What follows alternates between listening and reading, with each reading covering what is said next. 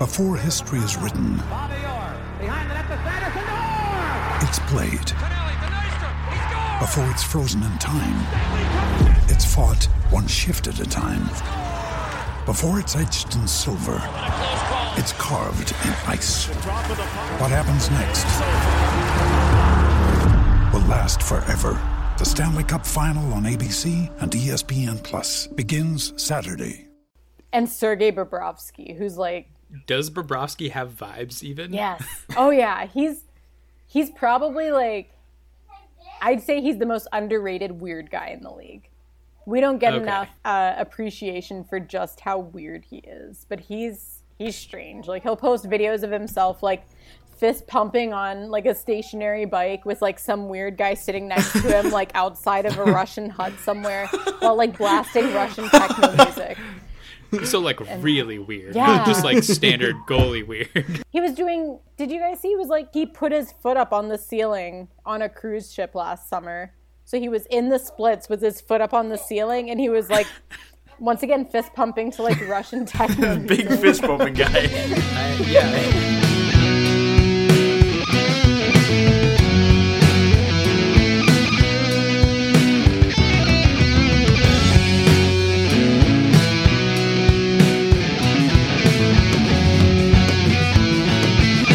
All right, welcome to Brews and Bruins, a The Hockey Podcast Network podcast presented by Bruins Diehards, a drinkable podcast you can taste. I am this week's host, Chris Gear. I'm here with Drew Johnson, Cam Hasbrook, and our guest, Kat Silverman. This is episode 42 overall. We'll call it the David Backus episode, I guess. Whoa. What, season 2, episode 2? Episode 2? 2. Yeah. Sure, we're going to call it episode 2. It might become 3 at some point. We're not. I don't know. The Friday episodes are not. We're not going to count them. First of all, Kat, how you doing? I'm good. I feel like the farther we get into 2020, like the less I'm able to process people speaking to me. So, but other than that, I'm doing pretty okay. What about you guys? You're on a podcast where we're going to be speaking to you, so I hope you get used to it. It's hard to follow up. Yeah. I'm setting the expectation right now. So I think the listeners' expectations are already really low for us, so you're on the right podcast. All right, Cam, how you doing? I'm hanging in there, buddy. Yeah, I don't know. I guess to kind of go off what Kat was saying, I feel like we're in year 12 instead of month 12 of just like screaming into the void for 2020. So, hey, we're in the home stretch here. Let's get after it. What you drinking, Oh, Cam? I thought Drew was going to follow up with something. All right, well, I guess I'm jumping. I am drinking a Finder New England Double IPA, and I don't even know what the brewery is here, so let's figure it out. Finder is the brewery. Oh, no, sorry, it's Shipyard. Never mind, I'm an idiot. It is a like Shipyard Finder New England Double IPA. I don't know, on the side run of the a tight can, ship it said around here. big, bold, hazy, and juicy, and I said, I like all 4 of those things. So here we are. Let's give it a taste. First of all, good beer. We know how this goes. Drinkability, an IPA, double IPA, pretty drinkable for a double IPA. Goes down relatively smooth. I'm going to give it like a 28. Very solid for a double IPA. Taste, certainly big. Cam has now finished half of his beer. Not sure if it's bold. It's big. It's somewhat bold. I'm going to give it like a 31 for taste. So decent, but for a double IPA, it doesn't explode in your mouth as far as flavors go. I think that's the highest total rating we've had for a double IPA. I thought you meant in general, and I was like, didn't you hit a back-to-back 37 last week? And yeah, but yeah. I think that is pretty, the highest combined for a double, probably. But good beer, yeah. Cool can, too. It's got, like, an elevation map thing on it. Actually, I think it's like a topography map? It's got, like, tanks on there and shit, apparently. I don't know what's going on, to be honest with you, but it looks kind of cool, so there you go. Great. Awesome. Drew. I'm drinking an Omission Lager. I'm 100% sure I've had this on the podcast before. I don't know if I've ever rated it, but it's a gluten-free beer. Yeah, I'm going to say you could definitely taste it. It is a little bit heavy. a little on the heavier side, but it is drinkable at the same time. So I'm gonna go like 27 across the board. Let's give John Moore some love. The only time we'll give John Moore some love. Yeah, that's the one and only time you're gonna hear that line on this podcast. So, Kat, do you have a beverage? I do, but it is non-alcoholic. In keeping with my very rarely drinking. Like I said, I'm not processing very well this month. It's been a long month. It's been a long year, so I'm drinking a peppermint mocha latte. Holy shit! Let's go. It is not just. It's the peppermint stick coffee Keurig pods from Target, from their Good and Gather brand, and then I forget which creamer it is, but it's one of the creamers that's also made in a peppermint mocha. So I'm like overloading on Christmas right now. Sounds pretty tasty. Which it's a 37 taste, 37 drinkability. Nice. Just because it's my happy place. I figured I'm already like, it's been a long day. Been up since I've been up since 2. It's about to get a whole lot longer. Yeah. My daughter woke me up at 2 this morning. Went, Mom.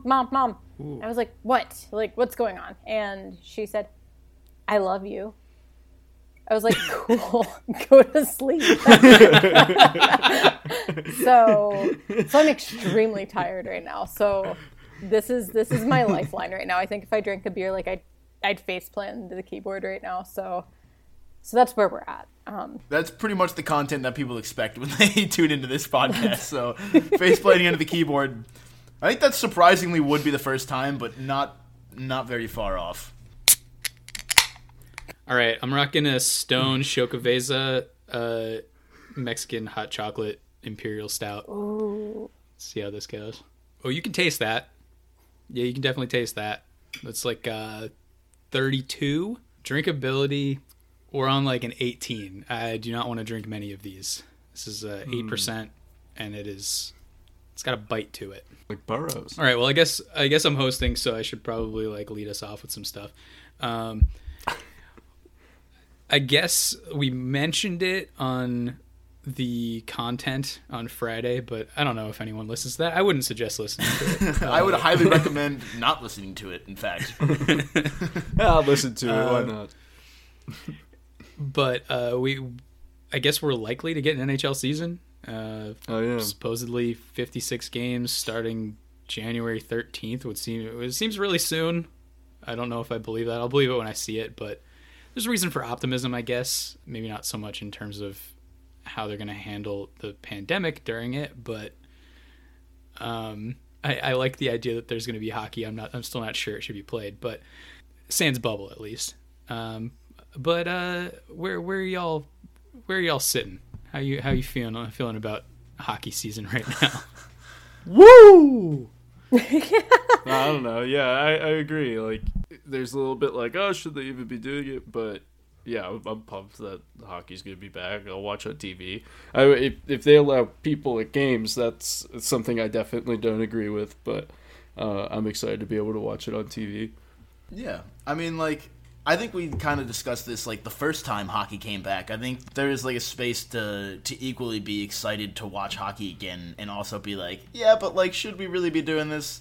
And I think that's an important conversation to have, but I don't think you should be like shamed for being excited that, you know, like the sport that we all like love and do this podcast for allegedly is going to be back. You know what I mean? Like, I think there's room to be excited to watch it again, and also be like, hey, but remember how like this pandemic is still going on and it's like worse than it's ever been. Maybe not the most important thing to go on right now. And separately, I saw some reports, I haven't looked into it too much, but that the NHL might be privately purchasing a bunch of vaccines for everyone involved in the operation, which kind of, again, is like, well, so like, cool, hockey's gonna be back, but like, maybe that should go to other people before the whole NHL. Supposedly not jumping the line. Yeah.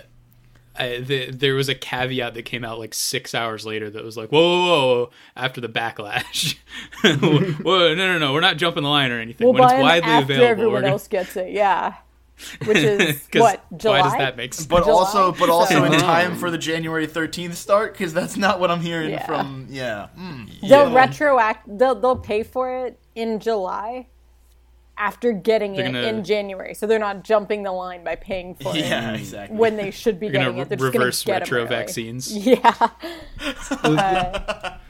The thing is, they wouldn't be buying it from like a country or anything. They'd just be buying it from these companies that own it, and that is why like the rich will get it first, actually. Yeah. I mean, America. it's capitalism. Funny, though. It's funny that they think I think it's super cute that they think there's going to be a season when we're literally watching the World Juniors fiasco play out as they're announcing all this news. Like, the plane situation with, Finland, Sweden, and Russia are on one plane, the Czech Republic, Germany, I think, and then Slovakia, maybe, are on another plane, which, first off, 3 teams plus all of their equipment on one plane, like, fuck out of here. Sorry. That's stupid. They're having trouble with the weight to begin with. Like, they're not able to get all their stuff there. They're going to have to stop to refuel twice on their way to Edmonton. That's crazy. Like, I've done an intercontinental flight. You shouldn't have to stop twice. What are they doing? So it's really stupid. Excited for their stop in Iceland. Right? So it's super stupid. Like, they're cramming all these countries together onto one plane. Like, the Sweden, Finland, Russia plane fascinates me because it's a country that claims there is no pandemic, that won't tell anyone how often they're testing their players, won't tell anyone if any players have tested positive. Thank you, Russia. Then you've got Finland, who's been doing everything right and like trying to keep it together. And then they're shoving them with like drunk Russia here. And then Sweden, who are trying to like wheel back all of their freedoms. But they have some of the worst case numbers per capita. Like, country. Yeah, the herd immunity is failing. And so I think that's fascinating. Like, I don't know how they got Finland to agree to it. I think it was the Czech Republic was super mad about it. A Finnish outlet accused Hockey Canada of being the ones who booked the planes for them, which is hilarious. there was a Finnish news outlet Canadians pointing fingers at Canada. So World War III is going to start over the World Junior Tournament, is what I'm hearing. Like, this apparently, Junior everybody thought it was going to be the U.S. and Iran in January. Little did they know it's going to be the pandemic and then the hockey. And to be fair, if Canada's going to start a world war over anything, it's probably over hockey. It's going to be over that. I don't think it's going to happen. Like, I don't think the World Juniors is actually going to be able to play out the way they think it will. Well, because of the World War. And so... and then John Beecher, Bruins prospect, won't be at fault for him and his roommate getting kicked off the team. Oh, she ran away. My child keeps, like, sneaking so that she's right next to the camera and then running away. Yes, ma'am. Waiting for the guest appearance. That's awesome. She doesn't want me sharing what she just said. But... No, like, I don't know why they think the NHL season's gonna move forward without any delays when the QMJHL hasn't figured their stuff out. College hockey's going only marginally better than college football, where we just watched here in Arizona that Battle of Arizona game, the Territorial Cup, where ASU like curb stomped U of A 70-7, and that was ASU's 3rd game of the season. Yeah. They've only gotten to play 3, so. I don't know why they think the NHL season's gonna work super well without some sort of bubble, but that's okay because I know that credentialing-wise, there's no way they're gonna have us in the press box. So I'm fully resigned to watching games, not on my TV either because Hulu has dropped Fox Sports here. So I guess I'm gonna be watching it listening to it via radio, if it ever happens. I'm not super pumped about it, as you can tell. Yeah. I'm the Grinch here. No, I think it's reasonably like hard to to have trouble getting excited for something like this when it's like, again, you look at where we are and like, you know, like 6 months ago we were like, think of where we could be in 6 months, and now it's like, oh, we're worse. Like, I kind of saw it coming, but like, yeah, it still doesn't feel great. So it's understandable for sure. Kat, regardless of whether or not you're going to watch the games, I have a feeling you've seen all of these Unreal CCM setups that they're building for the goalies. So I've seen them. I've seen them. I have very strong feelings about goalie gear brands. So I'm not a huge CCM fan. The only brand I like less is Vaughn. So I think they look okay. I've been kind of bummed that Brian's hasn't really been rolling out a whole lot of gear. We haven't really been seeing a whole lot of setups out of them. probably because they're a small company that doesn't think the NHL season's going to happen. I don't want to get in trouble with them for saying that. But no, I don't know. I think we've seen some cool gear coming out. I just don't know if we're ever actually going to see it. Wow, way to Keep it fresh. Way to Grinch Cam's roast beast feast over here. There have been some really cool setups, though. A lot of the 3D printing that we've been seeing, or not 3D printing, the digital printing that we've been seeing from the various companies, not just like Bauer's been doing it. I believe CCM's been rolling it out. Vaughn's stuck in 1995, so they don't matter. The stuff that we've been seeing from True, it's going to be kind of cool seeing True Hockey, since they basically have the masterminds behind CCM as we know them working for them right now. That's super technical gear stuff, but I don't know. I'll look for the pads. I just don't know if I'll watch all the games. I'll probably have to for my job. I shouldn't be saying this. I'm gonna That's rewind. the entire I'm aesthetic of watching this everything. podcast. Rewind. This whole watching podcast is I everything. shouldn't be saying this, but don't worry, no one's listening. Prospective sponsors ignore that part. I shouldn't be saying this. Yeah, we prefaced it with like, here's a bunch of shit we shouldn't say. Let's all record it in a microphone and put it out for the world. I mean, that was our entire Friday episode, so please don't listen to that. All right, Kat, goalie person, very smart goalie person. I have one question in like 12 parts. All right. You have to give me step by step, please. So let me process. there was a really interesting goalie carousel this offseason, and it sort of, it doesn't pertain to the Bruins in any actual way, but I think you can, in a microcosm sort of way, expand it out and apply the scenario to the Bruins goaltending scenario. So I'd like to get your thoughts on this, and it's what happened in Vancouver, Calgary with that whole carousel, and more specifically Thatcher Demko and the long period of development for him where especially people from Boston understand that this dude was the golden child. Like, he was supposed to be the next big goaltending prospect, and it's just taken him forever to get to the show. And that's kind of the track that most goalies are taking now.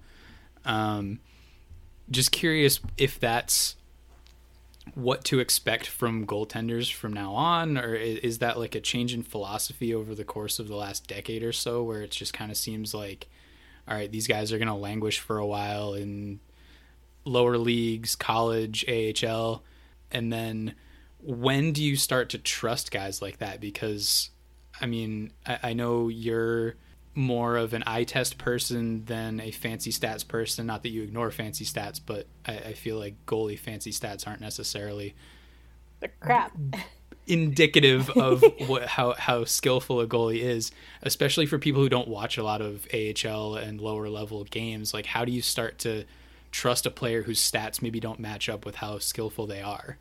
So Thatcher Demko is kind of a unique situation. For starters, the goalie carousel, I think, totally pertains to the Bruins because they're one of three teams that basically left the 2019-20 season with, if you looked at the top 10 stats for goalies last year, like the top 10 performers across even the fancy stats categories, the tracked categories with ClearSight Analytics, stuff like that. Basically, that top 10 was made up of the 2 Coyotes goalies, the 2 Stars goalies, the 2 Bruins goalies, and they all stayed put.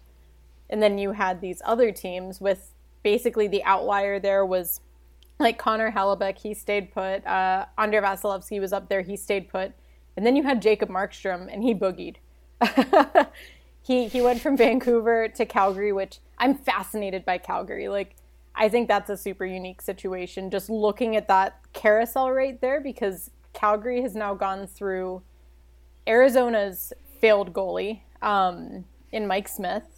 When Arizona wanted to boot him out and, bring in new blood, they were like, we'll take him. He's our answer. Was not their answer. So they sent him to Edmonton, recycled Edmonton's old goalie, and brought in Cam Talbot. They made like a direct swap there, said, oh, this guy didn't work in Edmonton. Maybe he'll work for us. much like Mike Smith. Let's do a change in scenery in vaguely different Alberta cities. Twice in a row. They went with Mike Smith and they went with Cam Talbot, and neither of those really. Cam Talbot was starting to trend up, but not in any sort of a meaningful, like, difference-making way. And so Jacob Markstrom really kind of, I think he could have stayed for an extra year or two as a mentor to the aforementioned Thatcher Demko there. But it was Thatcher's crease, I would say, arguably by last year. They sort of split it right there, and then I think they would have split it again next year. Jacob Markstrom kind of deserved to finally get his payday because he took forever to hit the NHL. And so he moved out as a free agent, very clearly was a starting goalie. So Calgary was like, oh, we'll take another divisional rival's departing goaltender. Third acquired goaltender in a row. We'll take him from another divisional rival, except this is the only one that they've brought on that I have any modicum of confidence that he's going to succeed. So good for them. They finally, like, third time's the charm. I'm excited for Markstrom. I think he's going to do great things there. But it does open that door for Thatcher Demko in kind of a unique way, because he, like I said earlier, he did have kind of a unique situation where college goaltending is obviously 4 years instead of, in the OHL, QMJHL, USHL, you age out at most at 21. And that's for the CHL, that's your overage year. You age out there and you have to go pro. And so with college, you have guys that they'll play in the USHL or the BCHL until they're 19, sometimes in the USHL until they're 20. And then they'll go to college. So you then have potentially 4 years. That puts you at 24. So you have guys coming from the CHL at 20, and then you have these guys coming in who are essentially 4 years earlier. Thank you. For the listeners, she's counting in the background really aggressively loudly, and I can't do that. I quit. But no, so already collegiate goalies end up in a little bit of a later development path just by nature of the NCAA. And then he had a little bit of an injury issue. I believe it was concussions for 2 consecutive years where he really didn't get a chance to get that AHL development. So he wasn't as much languishing there as he was injured. And it wouldn't have been smart for them to immediately jump him up behind Alex Gabranson, Tyler Myers, and like the corpse of Chris Tanev and say, cool, here's your intro to the NHL. You're recovering from a concussion. Don't get hit in the head again. Bye. So they kept him in the AHL, which I think was smart. They gave him a chance to fully heal, to get his development back, because sitting out with a concussion, that loses you some development time for sure.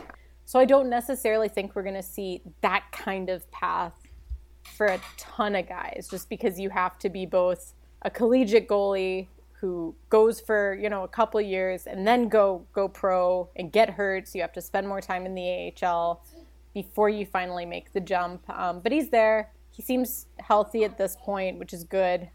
I think at this point he's in the NHL to stay. And he's only 25, 26. So it's not the worst situation. It's not like he's 28, 29, 30 and just hitting the NHL. But it's his net next year.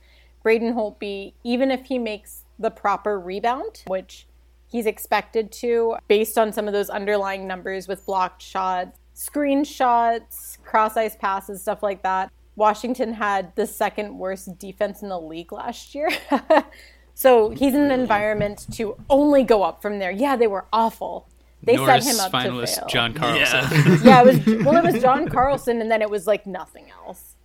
And so they struggled last year. John Carlson didn't. The rest of them did. And so Holtby should bounce back, but he's getting older. He's, 33?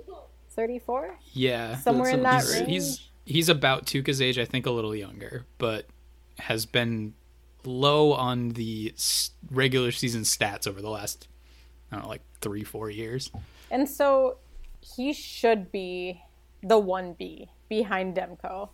And so I think I think that's a perfect situation, because you have someone with experience. You have someone who has shown that they're a Vezina caliber goalie, excluding the last year and a half. So you have the talent. you don't have someone who's then trying to beat down the door. So I don't think Holtby would try and usurp Demko in any way. He seems like a nice guy. Yeah, he seems like a good dude. He waited in the U.S. for an extra couple of weeks while the rest of his family got settled in Vancouver because they wouldn't let his tortoises across the border. So he chilled in the U.S. with his pet tortoises until they got. Wait! I'm sorry. You what? He did what? Wait, you didn't? No, I did not hear about this, and I need to know about this. This is incredible stuff. Why is it that every time Kat comes on, she just has an earth-shattering revelation? Last time it was Pesapollo. Now it's Braden Holtby. Not only does he have tortoises, but he's leaving his family alone to stay with the tortoises. What? Yeah, he has 2 pet tortoises. They're giant. There's some videos of them on Twitter, playing street hockey with the family. They're adorable. They're they're not little, they're not little turtles. They're this big. They're probably the size of a manhole cover in the street. So yeah, they're huge, and so they had to get clearance from an import license from both the U.S. They had to get the export license from the U.S. Department of Agriculture, and then an import license from the Canadian Wildlife and Fishing Services or something. And they forgot one of the 2 forms, so they were stopped at the border and they couldn't come across with the turtles. So he waited in the U.S. with them. I do appreciate stuff like that, though, because, you don't want invasive species and stuff like that going across borders. And not that tortoises are invasive species, but you're in San Diego, so I'm sure have you had to go through those border checkpoints in between Arizona and California where all they ask you is it's ice, they chill, and instead of asking you are you a U.S. citizen? They ask you, do you have any fruits or vegetables in your car? Because you might bring insects or various creatures in with the produce when you go across the border. So if you go between the states, you're not allowed to bring vegetables with you.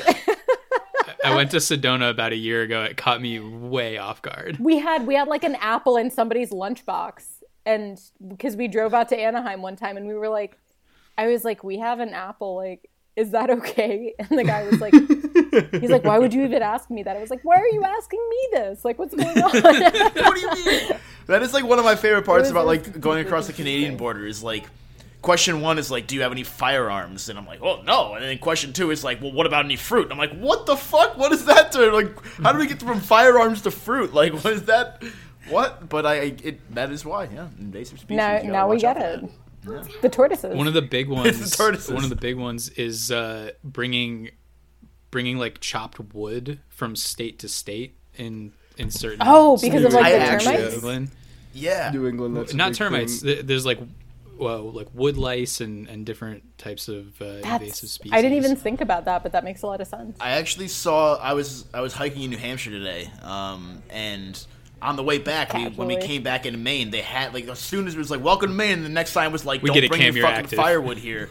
And I was how are they gonna? I mean, it didn't say that. You know what I mean? I'm a little bit of hyperbole here, but my buddy commented, and he was it is New Hampshire. He's what's up with the sign? I mean, I knew what it was for, but it was just welcome to Maine, and then it was just firewood. Don't bring not here. Firewood. Not here. I was how would they know? They can't tell, but don't do it, I guess. So that makes me nervous because I have trail running shoes. Because in Arizona, back east, I used to go trail running all the time, and in New York, trail running's on wood chips. You wear your running shoes, and then you occasionally get hit by a tree branch. In Arizona, trail running is you're on rocks, you're climbing mountains. And so if you're not wearing a shoe that has hiking boot lugs on the base, you slide right down those mountains. And I've done it. So and you have to be able to kick a rattlesnake if necessary. I don't want to talk about those. So I brought my trail shoes with me to go hiking on Kauai Peak outside San Diego for my daughter's birthday. And now I'm wondering, did I bring any creatures? Because I literally trail ran in Arizona in those shoes, the day before we drove out. So Now I'm paranoid. If you guys end up with an infestation, now you're outing of, like, yourself. if you guys end up with an You're outing Arizona yourself on this really infestation. popular San Diego, Arizona podcast. My bad. Okay, No, but we're yeah, only big in Boston did and that Brazil. answer your question? To circle back to did that answer your question? Absolutely Okay. answers my question. Presented by Bruins Diehards, ladies and gentlemen, in the Hockey Podcast Network. The Hockey Podcast Network podcast. A drinkable podcast you can taste. So yeah, I guess the one other goalie situation I wanted to talk about that doesn't really have much to do with the Bruins, but I don't know. I pinpointed this like a while back, early on in the podcast. Just like we were looking through Cap Friendly and just kind of noticed on Pittsburgh's page, like, oh, They only have one goalie. Tristan Jarry and Matt Murray are like both coming up as RFAs, and so we were just talking about how like that was going to be an interesting deal once the offseason came around. Turns out it was. Yeah. Matt Murray's gone. With Matt Murray traded to the Senators. Just curious what you think about Matt Murray and also Tristan Jarry, who really hasn't had a lot of time in the NHL, but did look really good this past season there. I've in the most professional way possible. I've like the biggest heart on for Tristan Jarry when it comes to like his play. He's fantastic. Like he's who I thought was Pittsburgh's goalie of the future. And then just based on once again looking at injuries like Thatcher Demko, Tristan Jarry was injured when they needed a call up. And so Matt Murray got the call up over him.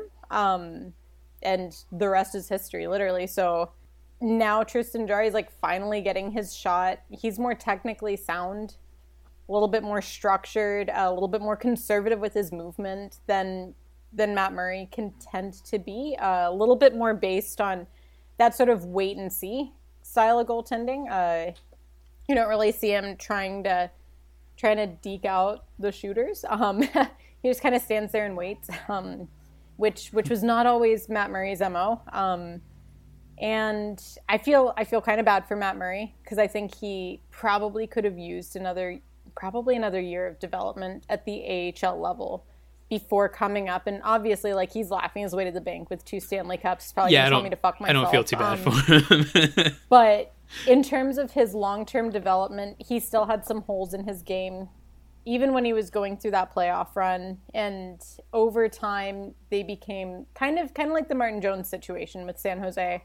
Nobody really was able to go in and fix those little lateral movement inefficiencies, and they became super exploitable. So the more other teams picked up on it, the easier it was for them to sort of pinpoint that. And so he just sort of reached a point where he was floundering a little bit, because in order to make himself less predictable for the shooters, he became less predictable for himself. I feel like his technique sort of took a pretty steep nosedive there. He's been working with Adam Francilia, who I can't say enough good things about him. He's the guy who works with Connor Hellebuyck in the offseason. Worked with Devin Dubnyk. He's going to be working with him again in San Jose. He's a consultant for them. He's been working with Martin Jones since March. So once the season ended in San Jose, he took over helping him out. He works with Thomas Greiss. So as a secondary Sharks fan, I hope that works out. Yeah, that's I was on the Locked on Sharks podcast last night, and they were like, so what's up with that? And I was like, Godspeed. Like, I think that's Doug Wilson saying he is perfectly fine with not making the playoffs next year. Like, that is not their goal. And if they do, it'll be a very happy accident. And so, but yeah, so Adam Francilia is a biomechanics guy. He's been working with Justin Schultz essentially since he came to Pittsburgh. Really helped him out with his biomechanics, his skating. We've seen that huge turnaround in his game as a defender. He's been working with Tyler Myers, keeping him so he's not quite as injury prone. So I think that when it comes to those biomechanical flaws in Jones and Murray's games, he's a good guy to help with that. So I think we should see a little bit of an uptick for Murray. I don't know if the Ottawa situation is going to be a blessing or a curse, because expectations are lowered. I think Penguins fans may be a little mean to him online. Yeah, probably. They They expected that they had a Vezina caliber starting goalie, and he very much needed some work, and they felt a little duped. We're not the nicest about it. Reading his Instagram comments sometimes made me ill. It was very unkind. So lower pressure situation. Never read the comments. Lower pressure situation in Ottawa. Obviously, he has a chance to make mistakes without tanking his team's season. They do that fine enough on their own. But the downside is that's not a very structured team to play behind when you're trying to establish some consistency in your game. So we'll see how that goes for him. I'm kind of curious as to what Pittsburgh's going to do now, because Casey DeSmith, I guess, is okay. Putting his off-ice problematic past in another box entirely. His on-ice play is fine. He's not somebody that I would consider your tandem, and they don't really have a number 2 guy right now, I don't think. Yeah, you're putting Jari in that Hellebuck role. Yeah, now. they're like, go forth, be free. He's their starter, and it's kind of, Columbus really went balls out on that sort of scenario last year when they put 2 guys with a combined 30 games of North American hockey experience as their NHL starter and backup, and then no guys with North American experience in the AHL. So they just sort of YOLO'd it. And it worked out for them. Might work out for Pittsburgh.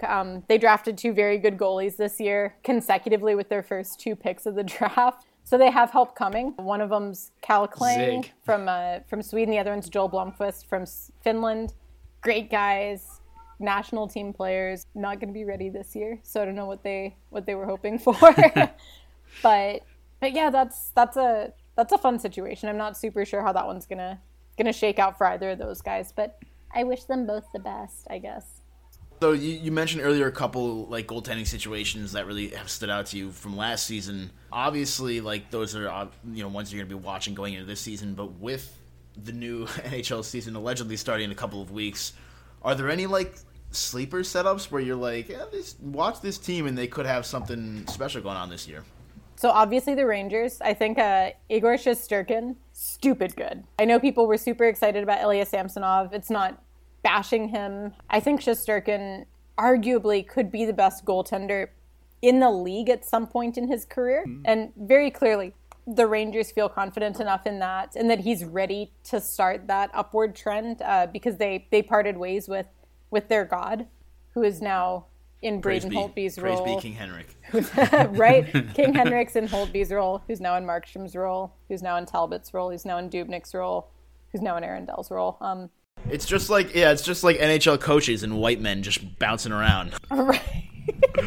But yeah, that should be an interesting. I think that's going to be a good one. That's a sleeper that I think is going to be just scary to play against because Alexander Gorgiev, also crazy good. They're both Russian goaltenders who play more of a North American friendly style of game. They're not quite as explosive with their movement as a guy like Sergei Bobrovsky, Andrei Vasilevsky. So there's less that you need to tweak and rein in from the get-go. They're both already kind of where the Rangers like their goalies to be. I think New Jersey's going to be, if the rest of their team can get figured out, which there's a lot going on there. They have 9 forwards signed and 6 defenders, and the season starts in 3 weeks. But goalie-wise, they have Mackenzie. They have Mackenzie Blackwood coming back. He's been crazy good for the last couple years. And then Corey Crawford, who Chicago couldn't have done him dirtier if they'd actively tried to. Wanted to come back. They told him to fuck off. And so he signed with New Jersey, where he's going to get a really good backup. I wanted him to be free. I felt sad. I wish he'd signed somewhere different, though. I don't know if there's a good place. I think that was a good place. Most of the contending teams have a good goalie. I think that was a really good place for him because Chicago really did do him dirty there, in that we didn't really know for sure where he was going to be, to the point where I had suggested that maybe they weren't going to re-sign him because I'd been hearing rumblings, and then Pierre LeBrun was hearing rumblings that they would. And everybody was getting conflicting info. I'm sure he was getting conflicting info. We found out that he wasn't going to get signed the start of free agency and all of those quality spots, the Vancouver spot with Holtby, the Calgary spot with Markstrom. they were already locked up. And so I think he found about as good a place as he could have. He didn't settle for LA or Anaheim, who both... That's good. Yeah, so he didn't punish himself. It's a new situation for him. I liked Corey Schneider. He didn't Ryan Miller himself? Yeah, who may or may not be back. We don't know. Anaheim's either going to have John Gibson and Anthony Stolarz, or they're going to have John Gibson and Ryan Miller, and nobody knows. But yeah, I think New Jersey is going to be sneaky fun to watch. I'm fascinated by what Chicago is going to look like now, because they have Colin Delia, who very good, played for, I believe it was Merrimack, and Malcolm Subban, former Bruins prospect, who made his debut with what? Did he make a save, or was it a 500 save percentage? I can't remember whether it was a 0 or 500 in that first game. He got one. I think he got one.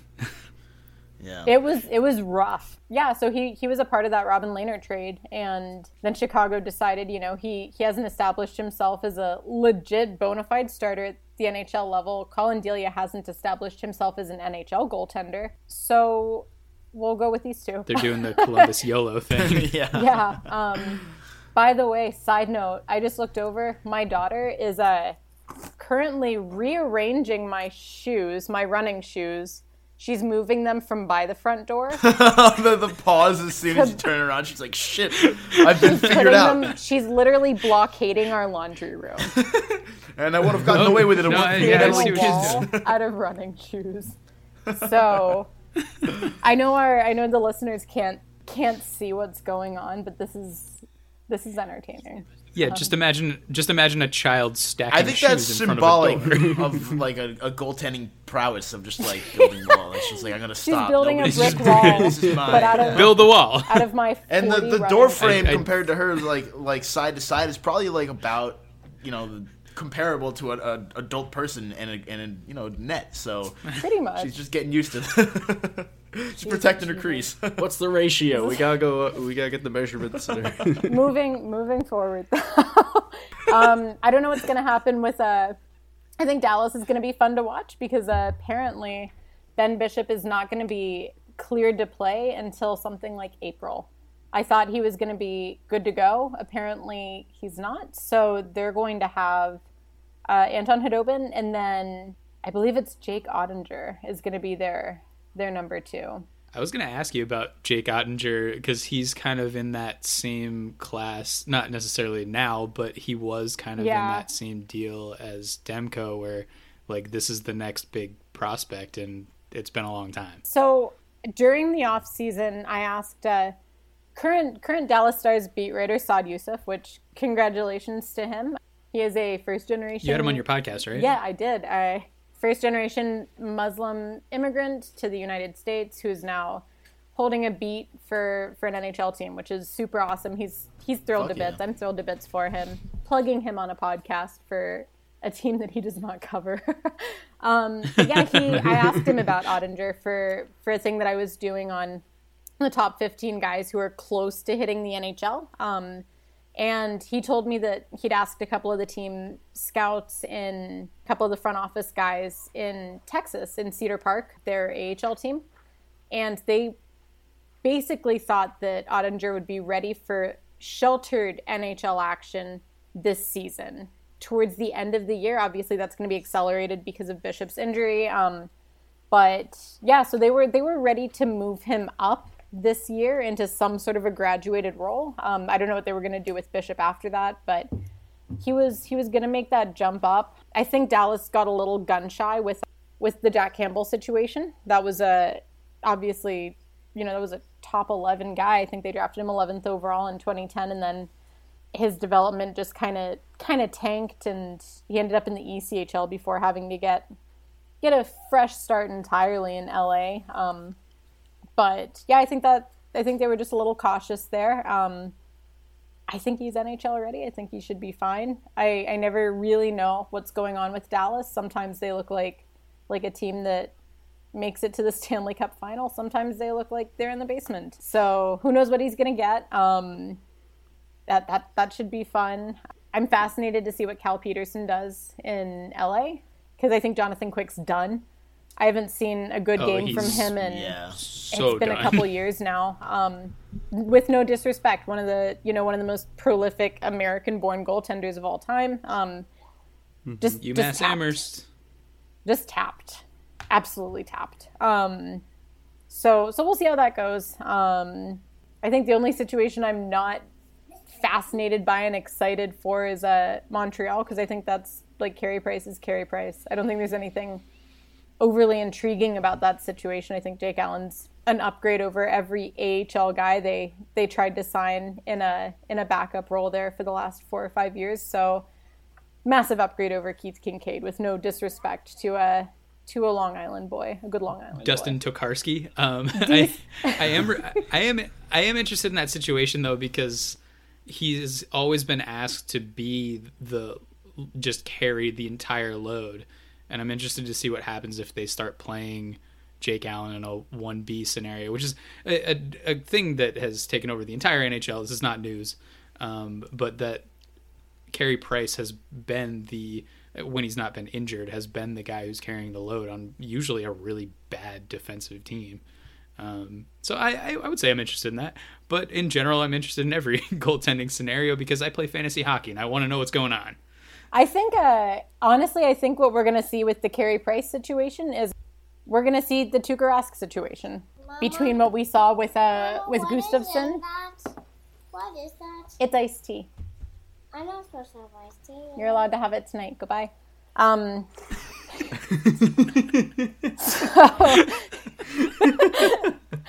I'm glad that these moments always get captured on your podcast. Catching your good side, yeah. Yeah, catching my parenting moments here. My parenting abuse. But yeah, I was going to mention that. I'm the tweet personified. No, when we look at what happened with Tuukka Rask when he had Gus as his backup, and trying to remember who was before that. That was tragic. Yeah. I was pregnant. It was Nick Svedberg and then Jonas Gustafsson. I was watching that Gustafsson game against Ottawa, just like hoping they were going to make the playoffs, and he just kept Mr. Rebound goals. himself. Yeah.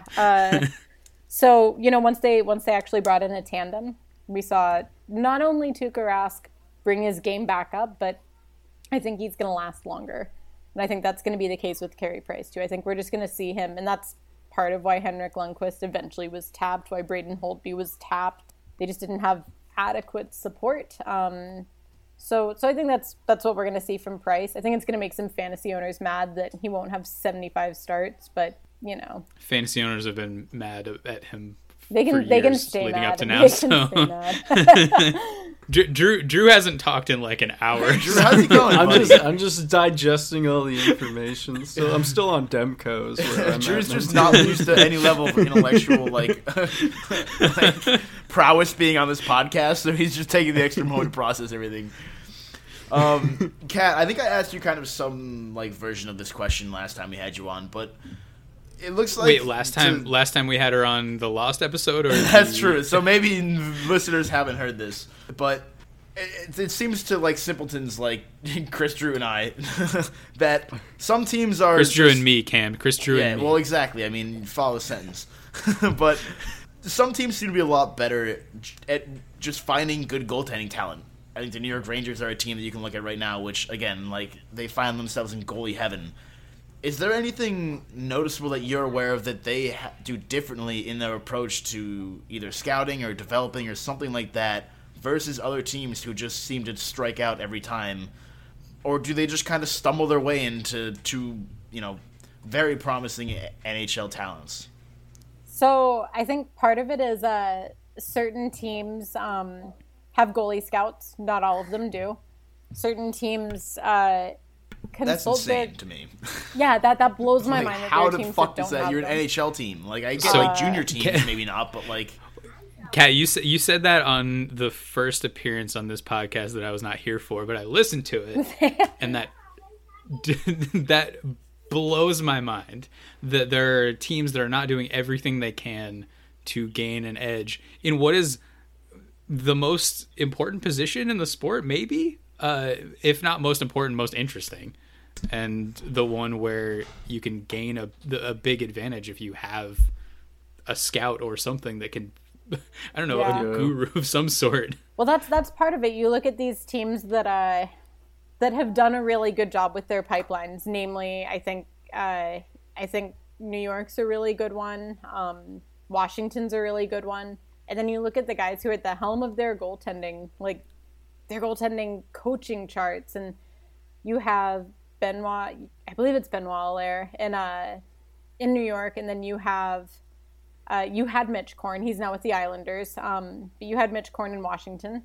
And those are teams that consulted their goalie coaches before they drafted guys. There was a guy that was drafted by the Rangers a couple of years back that, just like head explosion. Rangers drafted a guy. I was kind of surprised by it.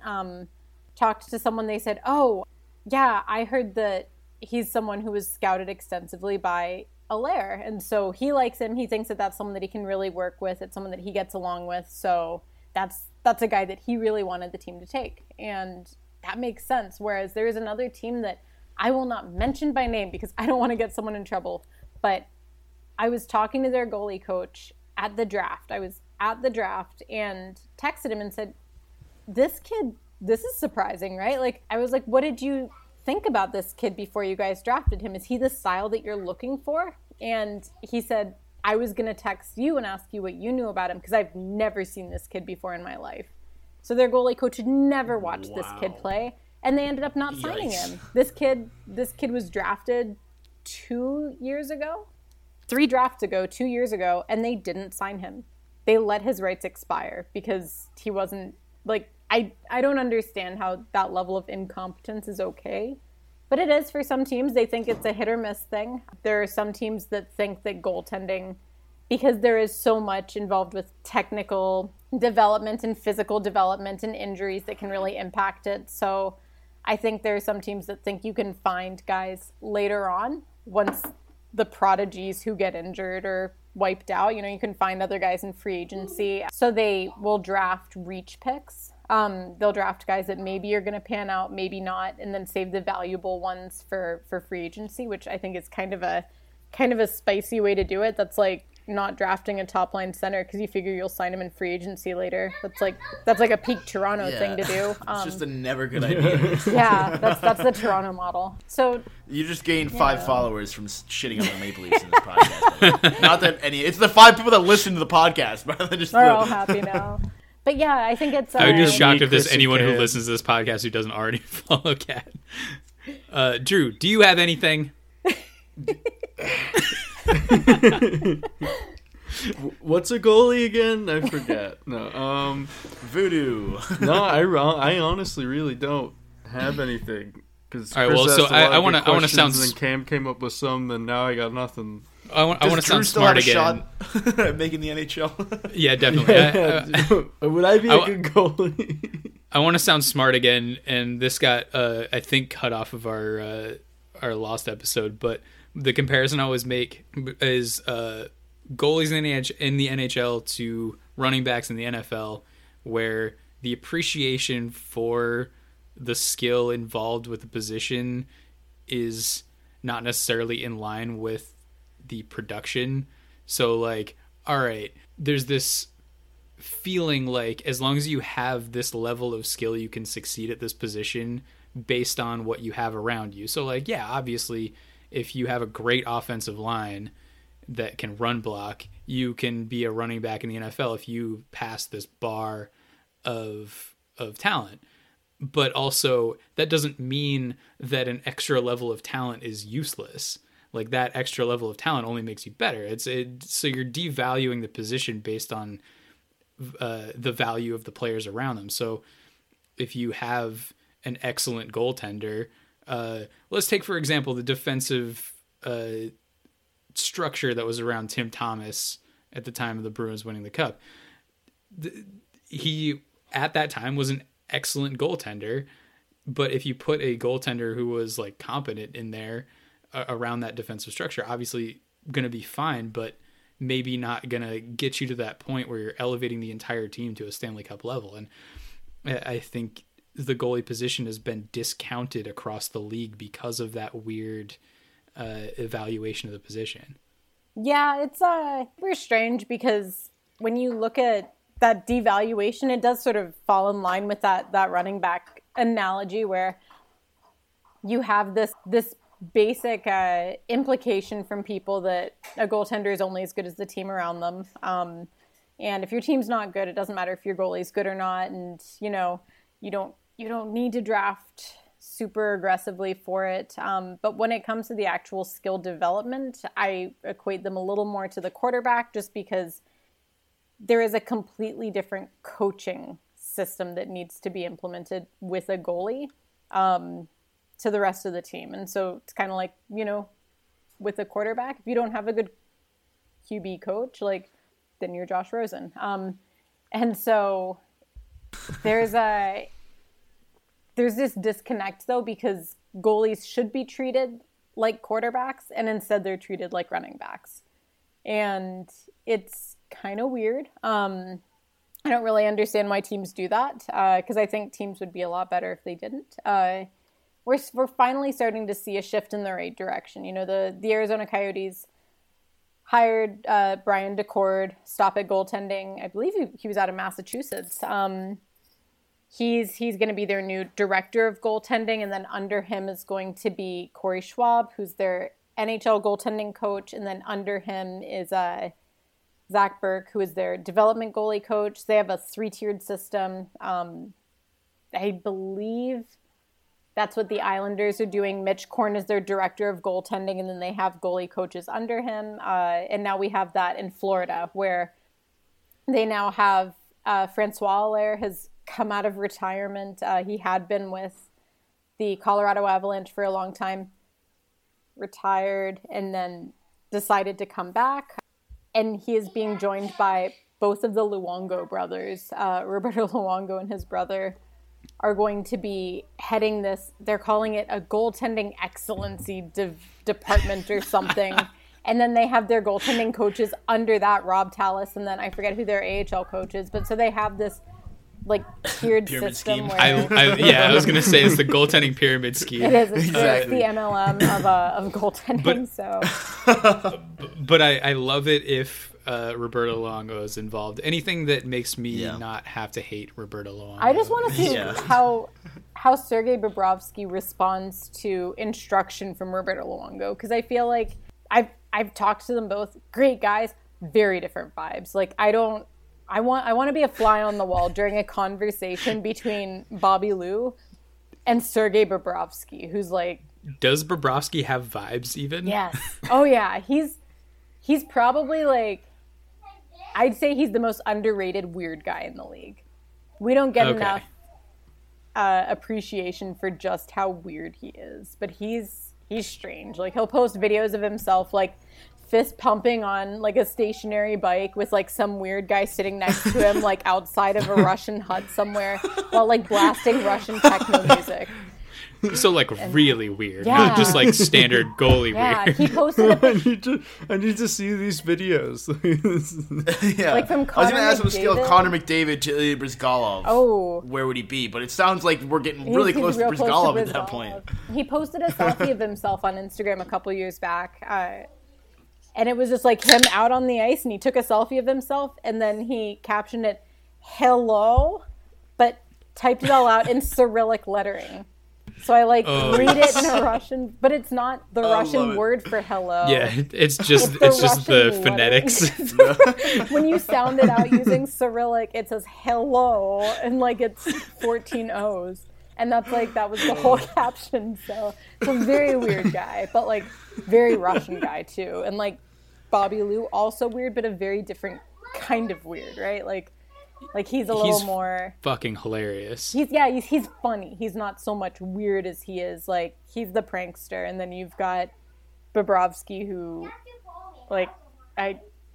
did you guys see? He was like, he put his foot up on the ceiling on a cruise ship last summer.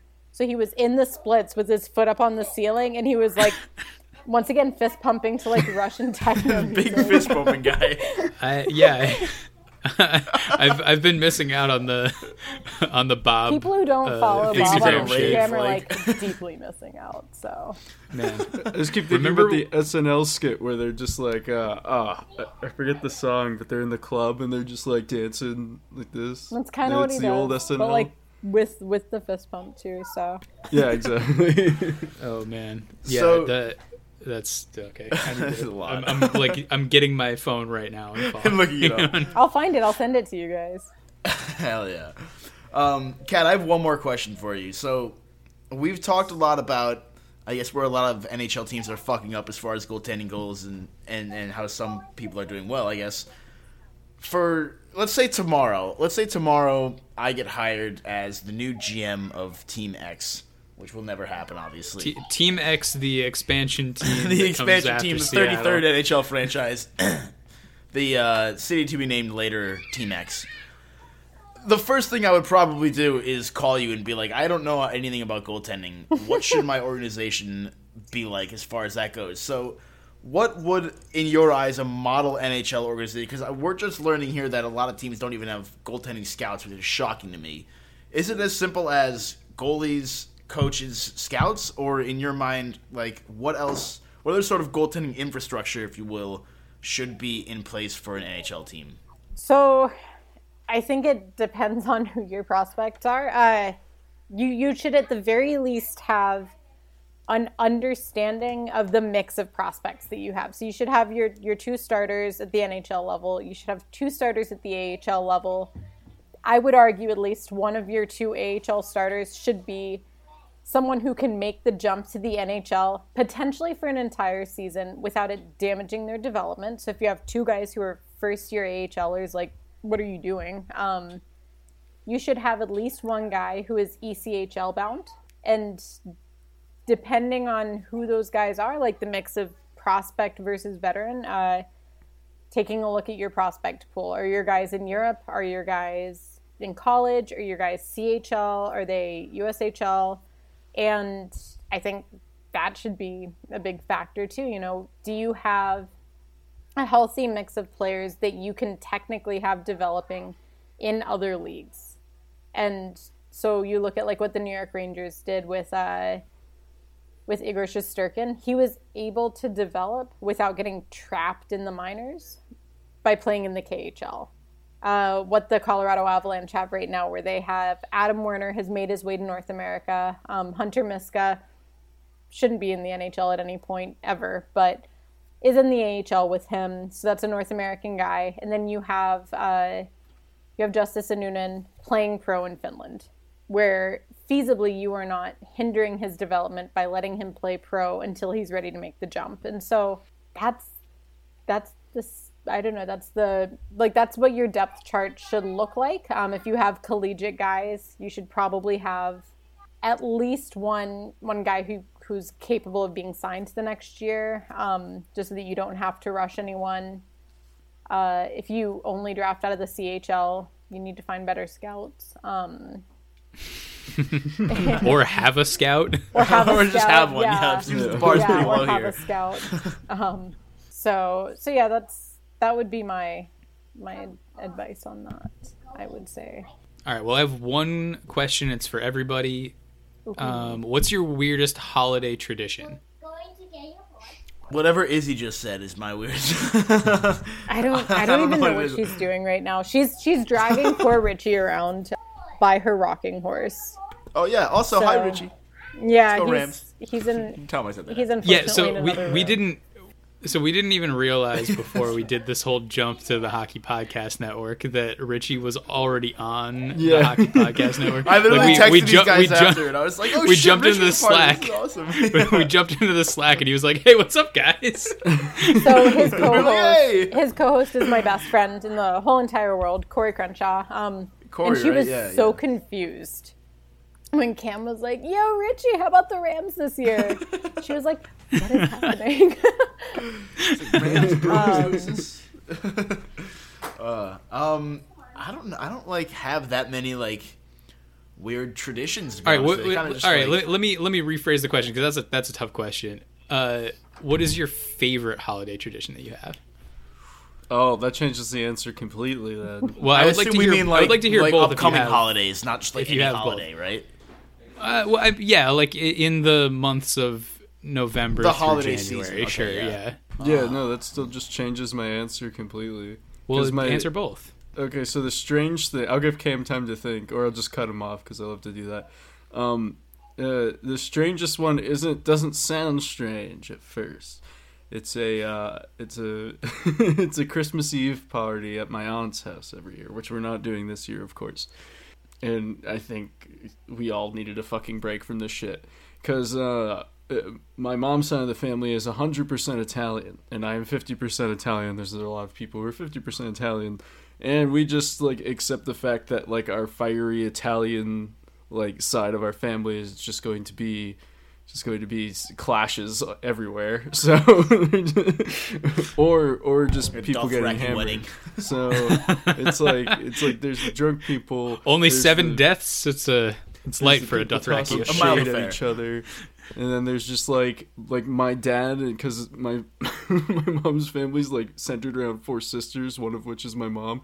So all of like the husbands and like outlaws of the family are just like, oh my god, we gotta like deal with this. So that's the strangest one, just because a lot of strange shit happens. I don't know what my favorite is, but it's not that. Drew jumps on for the first time in like 40 minutes to offer a 3-minute not answer to the question. I answered the initial question. I said I will accept an answer to either question or both. Fine, yeah. Cat or Cam, who's ready? God, I don't know. I guess I'll jump in. I mean, my favorite, like, in general holiday tradition, I guess, is like Thanksgiving. I usually like my whole giant mom side of the family usually goes over to my grandmother's, and like just a really cool opportunity. You know, I kind of took it for granted as a kid, I'm sure, but like as an adult now, like I definitely like recognize how rare it is to see. You know, a lot of them I haven't seen since last Thanksgiving, and didn't see them this year because of COVID and stuff. So probably that as far as any holiday goes. As far as like December, like holiday season ones, I don't know. It's usually keep it kind of low key, so I don't think I have anything particularly weird. Like, you know what I mean? We like used to leave like cookies out for Santa Claus, which was like fun, and now it's better because I just eat them for my little brother like when he puts them out. So whoa! I mean, like, you. yeah. Imagine I just ruined Santa for my younger brother. Like, no, for Izzy. No. If he's listening to this podcast, then he's got so many bigger problems than that, so it's fine. But yeah, that's kind of it. I'm in kind of we're kind of a unique situation. So my dad is Jewish. He's from Chicago. His parents moved to Georgia when he was younger. And then obviously I'm from Baltimore. My parents then now live in Houston. So none of my dad's family is anywhere near him. And then on my mom's side, I'm the first American in her family, so there's definitely no family by her. And like neither of her siblings had kids.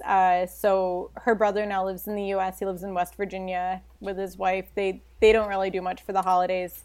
Her sister lives in Germany, so we definitely don't get to do stuff with her for the holidays. And when we do, it's like once every 4 or 5 years. And then her Canadian family, we get to see. I'd say we used to get to see them more often before you needed a passport to travel between the two countries. It's made it a little harder now. So between being like a bi-religious family and being sort of really it was just our family growing up, not a ton of traditions. We just kind of kept it a little low key. Depending on who was there each year, if we had family visiting, we kind of changed what our holiday plans were like, so we didn't really establish any like year-to-year consistency of any kind. Sort of going along with the parental abuse theme from the start of this. No Christmas traditions here.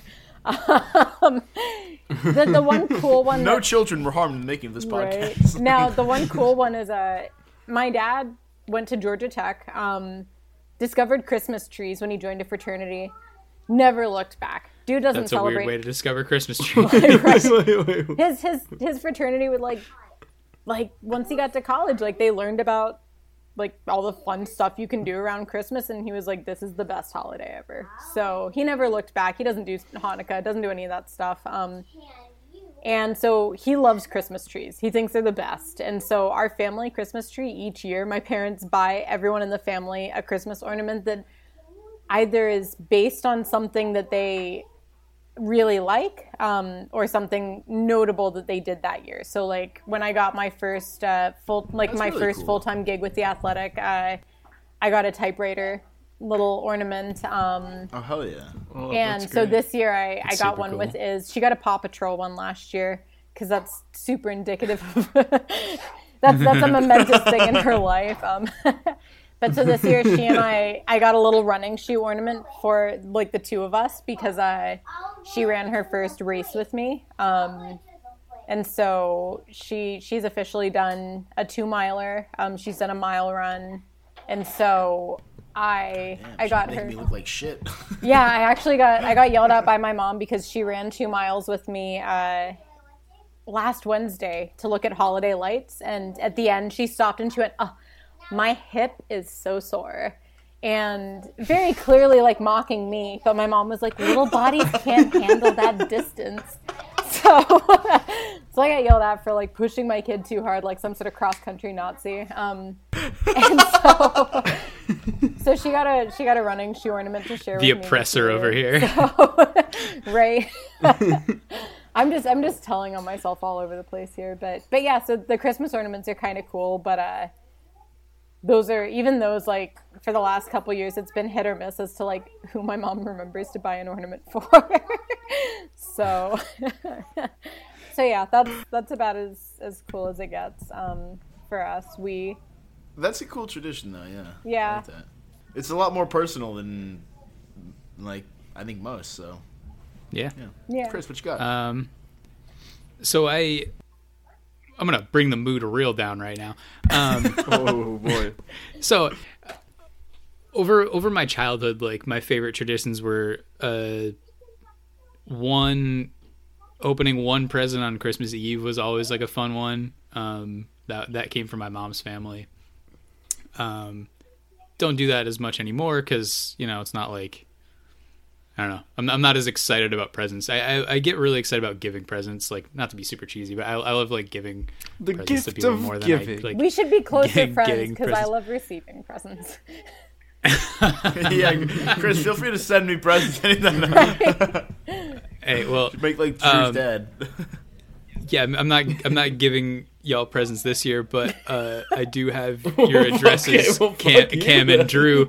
Kat, feel free to, if you want a Christmas card this year, feel free to drop your address in the chat. You do know that if you give me your return address, like next time I'm in San Diego, I'm dropping his on your door and leaving. So there's a word of caution there. It's okay. The dogs can take care of her.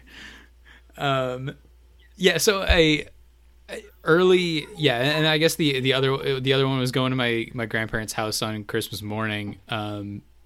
I no longer have grandparents, so that especially was like a huge attraction for like all of my extended family to come into town, and that's not really a thing anymore. So over the past several years, it's just been me and my parents, and this year it's just gonna be me and my roommate in San Diego because I'm not going home for the first time ever, and that's a little bit sad, but also I'm really excited not to kill my parents. Yeah. And I think as soon as the vaccines come out, I'm gonna take like a month off and go do a whole like East Coast thing. Bruce and Bruins live, let's go! Yeah, that's right. That's for us, really. It'll be really nice. Parents. That's when we get canceled. But okay, so the weirdest. Okay, let's go with weirdest and favorite of now. The weirdest tradition is my. Hello. Just so you guys saw that Izzy's leading Richie around by a resistance band, by the way. So, he's a saint, by the way. If you guys get to plug his podcast, he deserves all the praise in the world because this is a mess. What's the name of the Coyotes podcast? It's Sporty with Corey plug and Richie Suave. All right. They can listen to that. With Corey. Suave.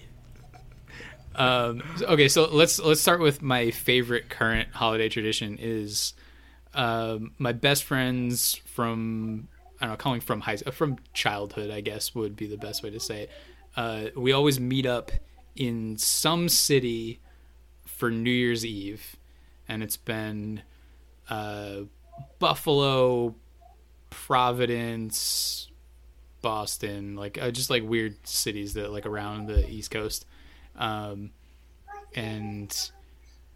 that kind of dovetails, the opposite of dovetails.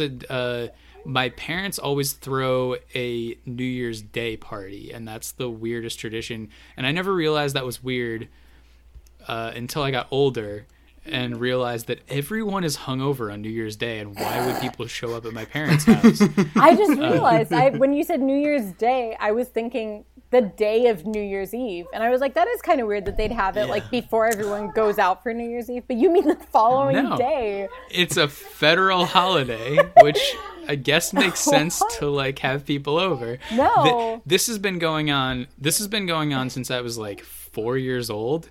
This is like every year, all of my parents' best friends come to the house. Like they used to send out invites for it. They no longer send out invites. They just like people just show up. Wow. This year my parents sent out Christmas cards saying don't come to the house because it's a pandemic. But it's so wild. So like over the past, I don't know, since I turned 21, like we've been doing the New Year's Eve somewhere.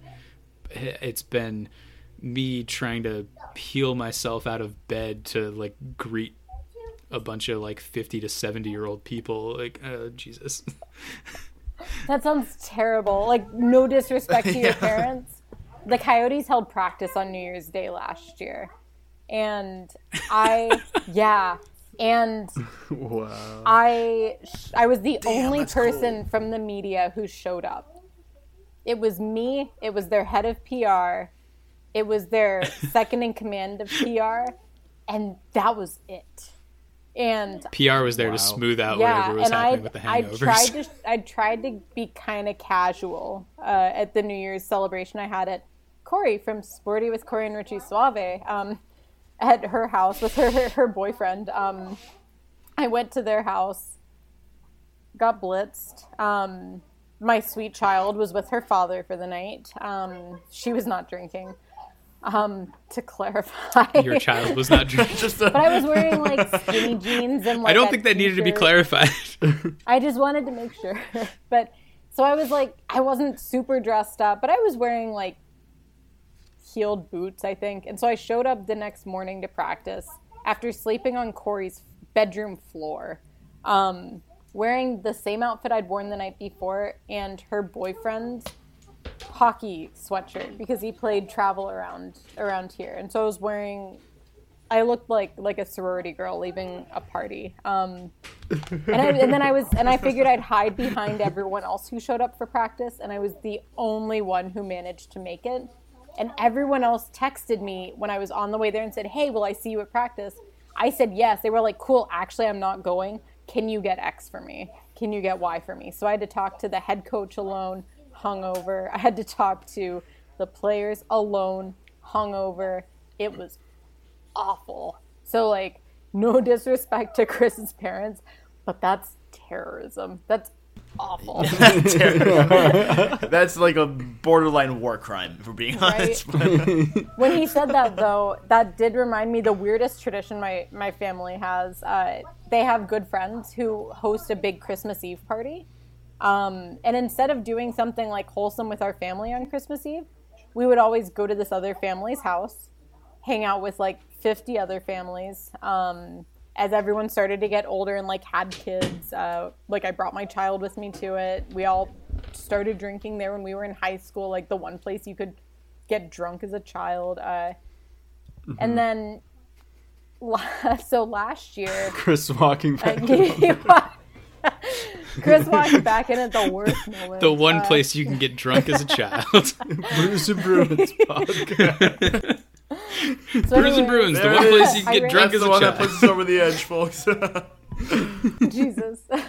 So I ran cross country, elementary, middle, and high school. And one of the girls I ran cross country with still lives around there. She and I had gone running a couple times. She wanted to meet Izzy, meet my daughter.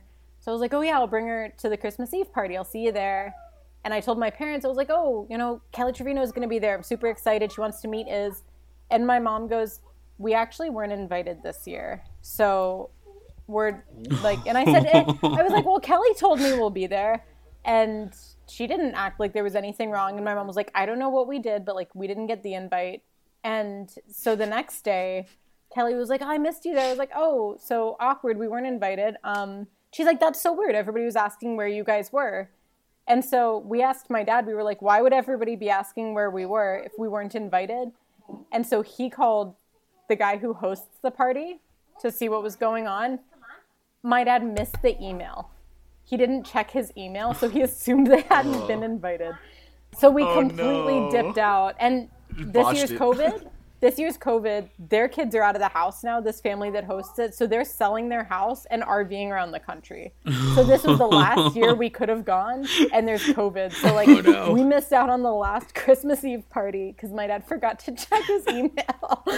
You know what? I am a firm believer in never calling last runs because it's just never worth it. You just end it. So, you know what? Think of it that way.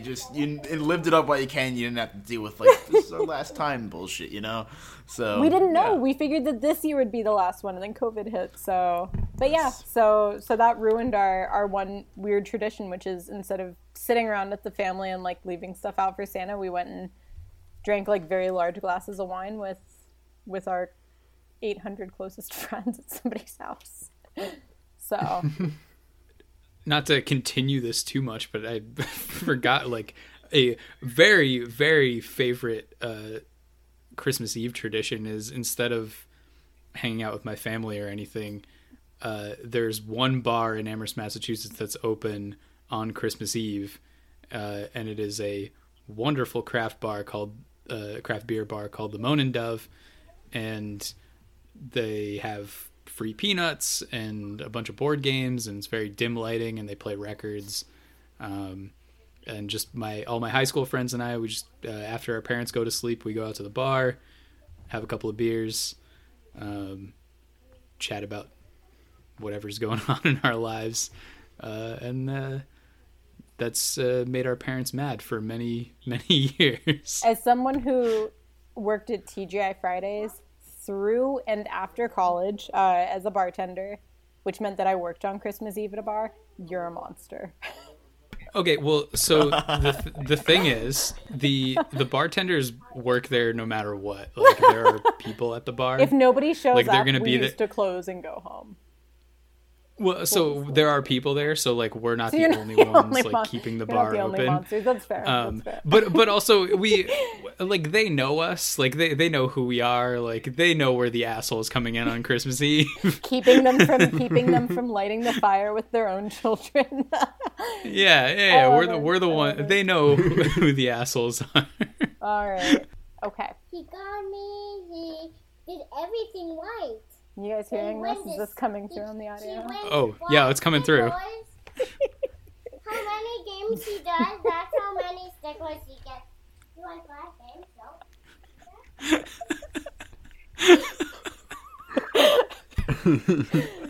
So. This kind of incentive system, I think, would work really well in the NHL, if you ask me. Not enough stickers in the NHL, you know? How many games you win, that's how many stickers you get. I mean... That's pretty much what Ohio State does, right? I'm pretty sure that's how that works. They get the Buckeye stickers, that's, yeah. Right. Seems to work for them, I don't know. They've got their shit figured out. On that note. Yeah, Kat, we've kept you, well beyond... Just objectively too long. Yeah, it's just, We've had you on for a full episode that didn't get released. We've had you on for an episode where you had to cover for me. Thank you so much for indulging us again. Yeah, I mean, there's always more smart hockey talk on any podcast that you're on than every other podcast we record combined. No offense to our other guests. Thank you so much. Thank you guys for having me. It's fun. I don't know if Richie feels the same right now, but he will. He will. But don't think that I didn't hear you say on the Jackets debrief that you had a verbal agreement with us to come on every month. So I believe I said around every month or so. I think that's vague language. That's on you for not clarifying further. We're taking you also invented that. Like we didn't make that agreement. You said that, but I think that's a verbal contract. So yeah, it's something like that. We'll talk to our lawyer, BSC. Yeah, shut up. The Blue Jackets podcast is our promo this week. Nice. Is it? It's a good podcast. I really We enjoy throw it. it right at the end, right there. Oh, I was like, what? Okay. No, they are though. They are. I blame Cam. So He we got- asked me if I could come on more regularly, and I said yes. See, I did think it was Cam who It was did Cam. something. with It that. was Cam. I didn't Yeah, just make it way up to on go. the spot. I did talk to Cam, so people don't. I think that I'm was kind of inviting just like, myself hey, on. you want to just replace me? It probably would I be better for everyone. confronted Cam about that, not in like a we should stop asking Kat to come on the podcast way, more like a I didn't do this while I was drunk, right? No, Kat, I mean, you pretty much have the open invitation to come on and or take over this podcast at any point you'd like to. Next So, time yeah, the video is like going to Chris pop said. on, and it's going to be Izzy sitting here. There we go. Excellent. But yeah, right, well, thank you for that's, elevating the level of this program far beyond any one of us. Okay. So, Okay. yeah. That is episode 42, season 2, episode 2 in the books. Of Drinkable podcast you can taste. Brews and Bruins, Hockey Podcast the Hockey Network Podcast Network podcast, Podcast. presented by Bruins Diehards.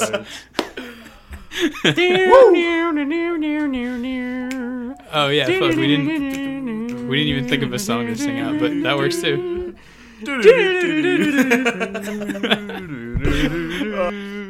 I appreciate you guys singing my song. Yeah, no, it's a banger. It's a banger. Like if that ever came out of the bar, I'd be like Sergei Bobrovsky, just fist pump my fucking shit away. I want to put it on Spotify or whatever so we can have it on like the touchtones, whatever the fuck that is. So I could just be a Friday. Put it onto the bar.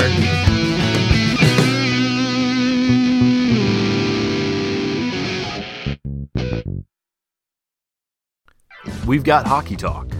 Those are the moments you're a sports fan for. Those are the moments where you're down 3-0 and the team has this amazing comeback, and the guy who you want.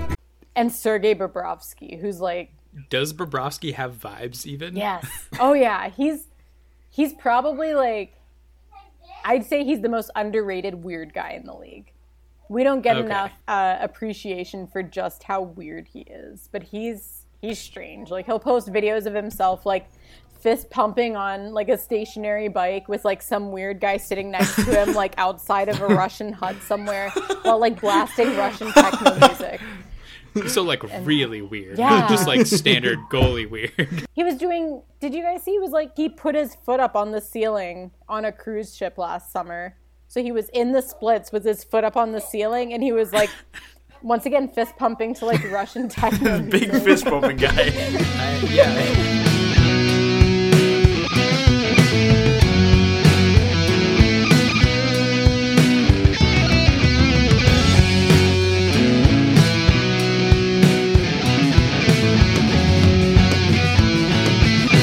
All right, welcome to Brews and Bruins, the Hockey Podcast Network podcast presented by Bruins Diehards, a drinkable podcast you can taste.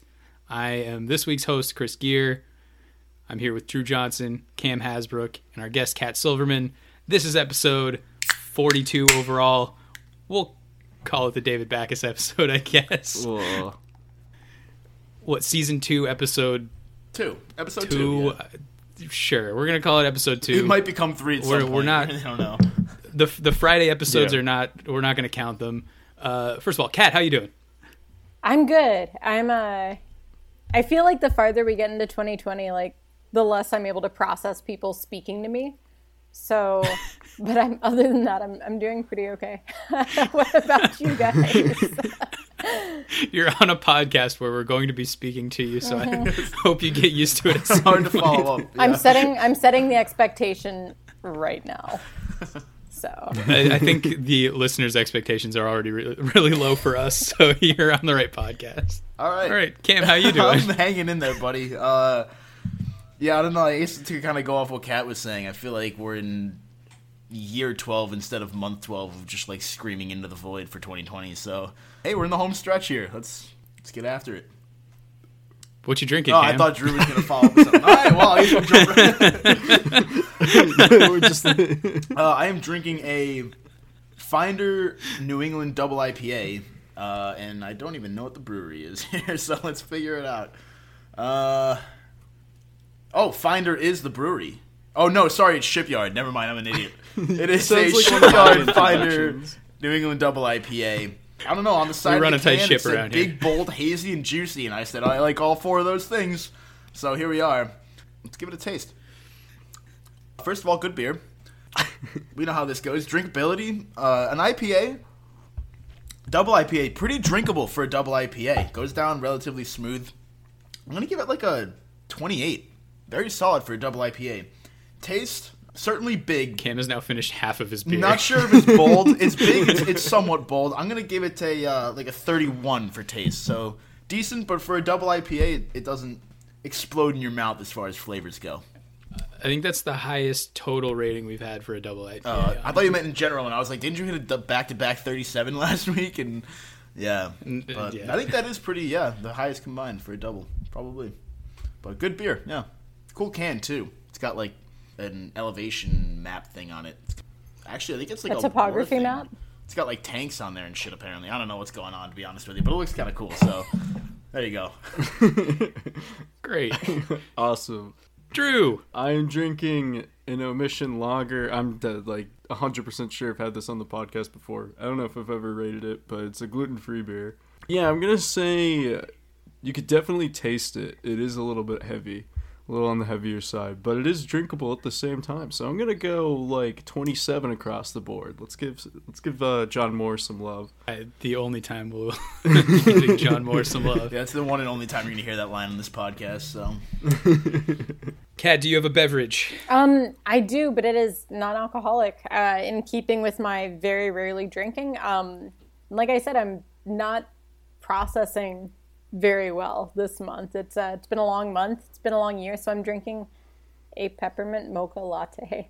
Holy shit. Let's Made go. at home. It is not just, it's the peppermint stick coffee Keurig pods from Target, from their Good and Gather brand, and then I forget which creamer it is, but it's one of the creamers that's also made in a peppermint mocha, so I'm like overloading on Christmas right now.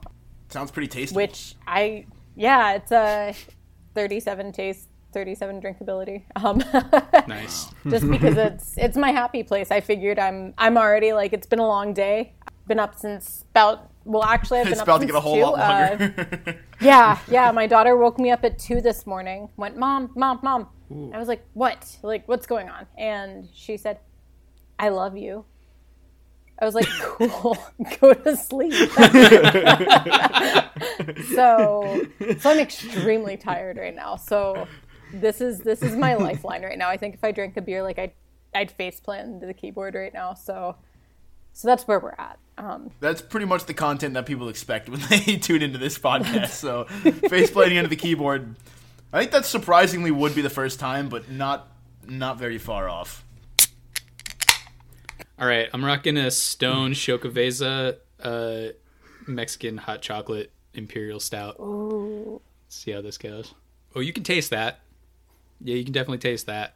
It's like 32. Drinkability, we're on like an 18. I do not want to drink many of these. This is 8%, and it's got a bite to it. Like Burroughs. All right, well, I guess I'm hosting, so I should probably like lead us off with some stuff. I guess we mentioned it on the content on Friday, but I don't know if anyone listens to that. I wouldn't suggest listening to it. I would highly recommend not listening to it, in fact. Yeah, I'll listen to it. Why not? But I guess we're likely to get an NHL season. Supposedly 56 games starting January 13th it seems really soon. I don't know if I believe that. I'll believe it when I see it, but there's a reason for optimism, I guess. Maybe not so much in terms of how they're going to handle the pandemic during it, but I like the idea that there's going to be hockey. I'm still not sure it should be played, but sans bubble at least. But where are y'all sitting? How you feeling about hockey season right now? Woo! I don't know. Yeah, I agree. Like, there's a little bit like, oh, should they even be doing it? But yeah, I'm pumped that hockey's going to be back. I'll watch on TV. If they allow people at games, that's something I definitely don't agree with. But I'm excited to be able to watch it on TV. Yeah, I mean, like, I think we kind of discussed this, like, the first time hockey came back. I think there is, like, a space to equally be excited to watch hockey again and also be like, yeah, but, like, should we really be doing this? And I think that's an important conversation to have, but I don't think you should be, like, shamed for being excited that, you know, like, the sport that we all, like, love and do this podcast for, allegedly, is going to be back. You know what I mean? Like, I think there's room to be excited to watch it again and also be like, hey, but remember how, like, this pandemic's still going on and it's, like, worse than it's ever been. Maybe not the most important thing to go on right now. And separately, I saw some reports, I haven't looked into it too much, but that the NHL might be privately purchasing a bunch of vaccines for everyone involved in the operation, which kind of, again, is like, well, so, like, cool, hockey's going to be back, but, like, maybe that should go to other people before the whole NHL. Supposedly not jumping the line. Yeah. There was a caveat that came out, like, 6 hours later that was like, whoa, after the backlash. Whoa, no, we're not jumping the line or anything. We'll when buy it's widely them after available. everyone else gets it, yeah. Which is, what, July? Why does that make sense? But July? also in time for the January 13th start, because that's not what I'm hearing from. They'll pay for it in July after getting it in January, so they're not jumping the line by paying for it. Yeah, exactly. When they should be getting it, they're just reverse going to get retro them early. vaccines. Yeah. The thing is, they wouldn't be buying it from, like, a country or anything. They'd just be buying it from these companies that own it, and that is why, like, the rich will get it first, actually. Yeah. I mean, America. it's Capitalism. It's funny, though. It's funny that they think I think it's super cute that they think there's going to be a season when we're literally watching the World Juniors fiasco play out as they're announcing all this news. Like, the plane situation with, Finland, Sweden, and Russia are on one plane, the Czech Republic, Germany, I think, and then Slovakia, maybe, are on another plane, which, first off, 3 teams plus all of their equipment on one plane, like, fuck out of here. Sorry. That's stupid. They're having trouble with the weight to begin with. Like, they're not able to get all their stuff there. They're going to have to stop to refuel twice on their way to Edmonton. That's crazy. Like, I've done an intercontinental flight. You shouldn't have to stop twice. What are they doing? So it's really stupid. excited for their stop in Iceland. Right? So it's super stupid. Like, they're cramming all these countries together onto one plane. Like, the Sweden, Finland, Russia plane fascinates me because it's a country that claims there is no pandemic, that won't tell anyone how often they're testing their players, won't tell anyone if any players have tested positive. Thank you, Russia. Then you've got Finland, who's been doing everything right and, like, trying to keep it together. And then they're shoving them with like, drunk Russia here. And then Sweden, who are trying to, like, wheel back all of their freedoms. But they have some of the worst case numbers per herd capita. immunity country. Yeah, the herd immunity is failing. And so I think that's fascinating. Like, I don't know how they got Finland to agree to it. I think it was the Czech Republic was super mad about it. A Finnish outlet accused Hockey Canada of being the ones who booked the planes for them, which is hilarious. there was a Finnish news outlet Canadians. pointing fingers at Canada. So World War III is going to start over the World Junior Tournament, is what I'm hearing. Like, this Apparently. Junior World War III. Everybody thought it was going to be the Apparently. U.S. and Iran in January. Little did they know it's going to be the Turns pandemic out and then the hockey. And to be fair, if Canada's going to start a world war over anything, it's probably over hockey. It's going to be over that. I don't think it's going to happen. Like, I don't think the World Juniors is actually going to be able to play out the way they think it will. Well, because of the World War. And so, And then John Beecher, Bruins prospect, won't be at fault for him and his roommate getting kicked off the team. Oh, she ran away. My child keeps like sneaking so she's right next to the camera and then running away. Yes, ma'am. Waiting for the guest appearance. That's awesome. She doesn't want me sharing what she just said. But no, like I don't know why they think the NHL season's gonna move forward without any delays when the QMJHL hasn't figured their stuff out. College hockey's going only marginally better than college football, where we just watched here in Arizona that Battle of Arizona game, the Territorial Cup, where ASU like curb stomped U of A 70-7, and that was ASU's third game of the season. Yeah. They've only gotten to play 3, so I don't know why they think the NHL season's gonna work super well without some sort of bubble, but that's okay because I know that credentialing wise, there's no way they're gonna have us in the press box, so I'm fully resigned to watching games. Not on my TV either because Hulu has dropped Fox Sports here, so I guess I'm going to be watching it listening to it via radio if it ever happens. I'm not super pumped about it, as you can tell. Yeah. I'm the Grinch here. No, I think it's reasonably like hard to like to have trouble getting excited for something like this when it's like, again, you look at where we are and like, you know, like 6 months ago, we were like, think of where we could be in 6 months. And now it's like, oh, we're worse. Like, I kind of saw it coming, but like, yeah, it still doesn't feel great. So it's understandable for sure. Kat, regardless of whether or not you're going to watch the games, I have a feeling you've seen all of these Unreal CCM setups that they're building for the goalies. So I've seen them. I've seen them. I have very strong feelings about goalie gear brands. So I'm not a huge CCM fan. The only brand I like less is Vaughn. So I think they look okay. I've been kind of bummed that Brian's hasn't really been rolling out a whole lot of gear. We haven't really been seeing a whole lot of setups out of them. Probably because they're a small company that doesn't think the NHL season's going to happen. I don't want to get in trouble with them for saying that. But no, I don't know. I think we've seen some cool gear coming out. I just don't know if we're ever actually going to see it. Wow, way to Keep it fresh. Way to Grinch Cam's roast beast feast over here. There have been some really cool setups, though. A lot of the 3D printing that we've been seeing, or not 3D printing, the digital printing that we've been seeing from the various companies, not just like Bauer's been doing it. I believe CCM's been rolling it out. Vaughn's stuck in 1995, so they don't matter. The stuff that we've been seeing from True, it's going to be kind of cool seeing True Hockey, since they basically have the masterminds behind CCM as we know them working for them right now. That's super technical gear stuff, but I don't know. I'll look for the pads. I just don't know if I'll watch all the games. I'll probably have to for my job. I shouldn't be saying this. I'm gonna That's rewind. the entire I'm aesthetic of watching this everything. podcast. Rewind. This I'm whole watching podcast, I everything. shouldn't be saying this, but don't worry, no one's listening. Prospective sponsors, ignore that part. I shouldn't be saying this.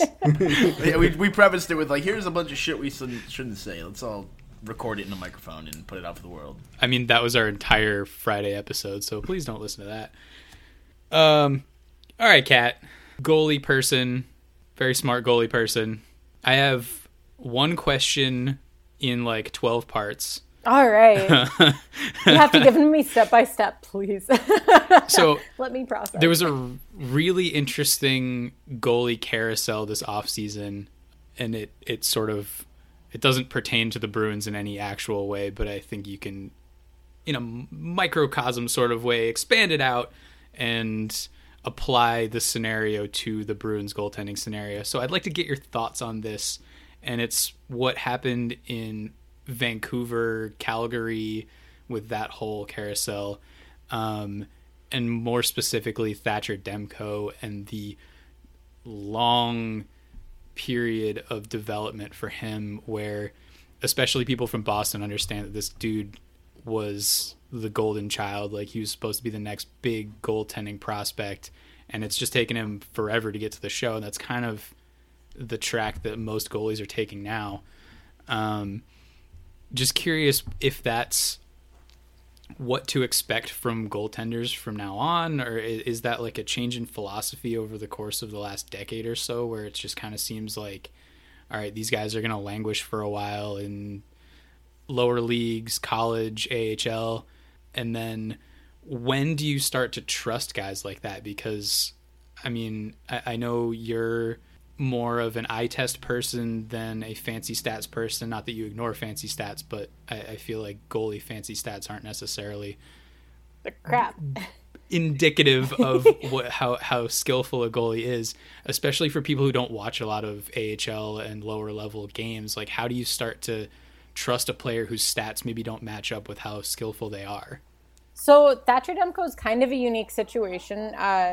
For starters, the goalie carousel, I think, totally pertains to the Bruins because they're one of 3 teams that basically left the 2019-20 season with, if you looked at the top 10 stats for goalies last year, like the top 10 performers across even the fancy stats categories, the tracked categories with ClearSight Analytics, stuff like that. Basically, that top 10 was made up of the 2 Coyotes goalies, the 2 Stars goalies, the 2 Bruins goalies, and they all stayed put. And then you had these other teams with basically the outlier there was like Connor Hellebuyck, he stayed put. Andrei Vasilevsky was up there, he stayed put. And then you had Jacob Markstrom, and he boogied. He went from Vancouver to Calgary, which I'm fascinated by Calgary. Like, I think that's a super unique situation, just looking at that carousel right there, because Calgary has now gone through Arizona's failed goalie in Mike Smith. When Arizona wanted to boot him out and, bring in new blood, they were like, we'll take him. He's our answer. Was not their answer. So they sent him to Edmonton, recycled Edmonton's old goalie, and brought in Cam Talbot. They made like a direct swap there. Said, oh, this guy didn't work in Edmonton. Maybe he'll work for us. Much like Mike Smith. Let's do a change in scenery in vaguely different Alberta cities. Twice in a row. They went with Mike Smith and they went with Cam Talbot. And neither of those really... Cam Talbot was starting to trend up, but not in any sort of a meaningful, like, difference-making way. And so Jacob Markstrom really kind of, I think he could have stayed for an extra year or two as a mentor to the aforementioned Thatcher Demko there. But it was Thatcher's crease, I would say, arguably by last year. They sort of split it right there, and then I think they would have split it again next year. Jacob Markstrom kind of deserved to finally get his payday because he took forever to hit the NHL. And so he moved out as a free agent, very clearly was a starting goalie. So Calgary was like, oh, we'll take another divisional rival's departing goaltender. 3rd acquired goaltender in a row. We'll take him from another divisional rival, except this is the only one that they've brought on that I have any modicum of confidence that he's going to succeed. So good for them. They finally, 3rd time's the charm.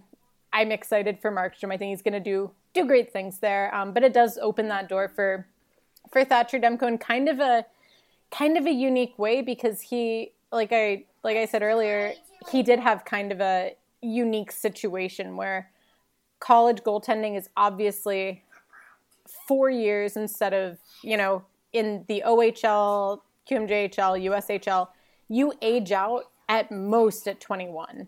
And that's for the CHL, that's your overage year. You age out there and you have to go pro. And so with college, you have guys that they'll play in the USHL or the BCHL until they're 19, sometimes in the USHL until they're 20, and then they'll go to college. So you then have potentially 4 years. That puts you at 24. So you have guys coming from the CHL at 20, and then you have these guys coming in who are essentially 4 years earlier. Thank you. For the listeners, she's counting in the background really aggressively loudly, and I can't do that. I quit. But no, so already collegiate goalies end up in a little bit of a later development path just by nature of the NCAA. And then he had a little bit of an injury issue. I believe it was concussions for 2 consecutive years where he really didn't get a chance to get that AHL development. So he wasn't as much languishing there as he was injured, and it wouldn't have been smart for them to immediately jump him up behind Alex Gabranson, Tyler Myers, and the corpse of Chris Tanev and say, cool, here's your intro to the NHL. You're recovering from a concussion. Don't get hit in the head again. Bye. So they kept him in the AHL, which I think was smart. They gave him a chance to fully heal, to get his development back, because sitting out with a concussion, that loses you some development time for sure. So I don't necessarily think we're going to see that kind of path for a ton of guys, just because you have to be both a collegiate goalie who goes for, a couple of years and then go pro and get hurt. So you have to spend more time in the AHL before you finally make the jump. But he's there. He seems healthy at this point, which is good. I think at this point he's in the NHL to stay. And he's only 25, 26. So it's not the worst situation. It's not like he's 28, 29, 30 and just hitting the NHL. But it's his net next year.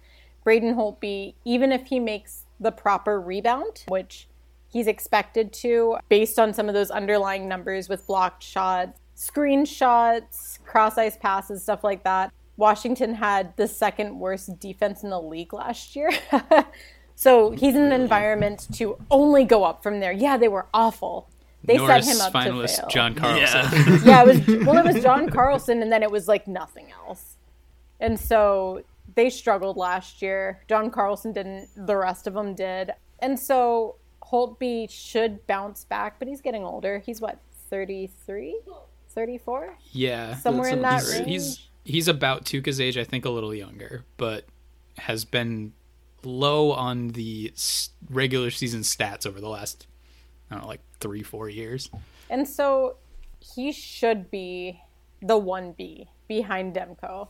And so I think I think that's a perfect situation because you have someone with experience. You have someone who has shown that they're a Vezina caliber goalie, excluding the last year and a half. So you have the talent. You don't have someone who's then trying to beat down the door. So I don't think Holtby would try and usurp Demko in any way. He seems like a nice guy. Yeah, he seems like a good dude. He waited in the U.S. for another an extra couple of weeks while the rest of his family got settled in Vancouver because they wouldn't let his tortoises across the border. So he chilled in the U.S. with his pet tortoises until they got wait. I'm sorry. You what? He did what? Wait, you didn't? No, I did not hear about this, and I need to know about this. This is incredible stuff. Why is it that every time Kat comes on, she just has an earth-shattering revelation? Last time it was Pesapollo. Now it's Braden Holtby. Not only does he have tortoises, but he's leaving his family alone to stay with the tortoises. What? Yeah, he has 2 pet tortoises. They're giant. There's some videos of them on Twitter, playing street hockey with the family. They're adorable. They're they're not little, they're not little turtles. They're this big. They're probably the size of a manhole cover in the street. So that's a pretty good. Yeah, they're huge, and so they had to get clearance from an import license from both the U.S. They had to get the export license from the U.S. Department of Agriculture, and then an import license from the Canadian Wildlife and Fishing Services or something. And they forgot one of the 2 forms, so they were stopped at the border and they couldn't come across with the turtles. So he waited in the U.S. with them.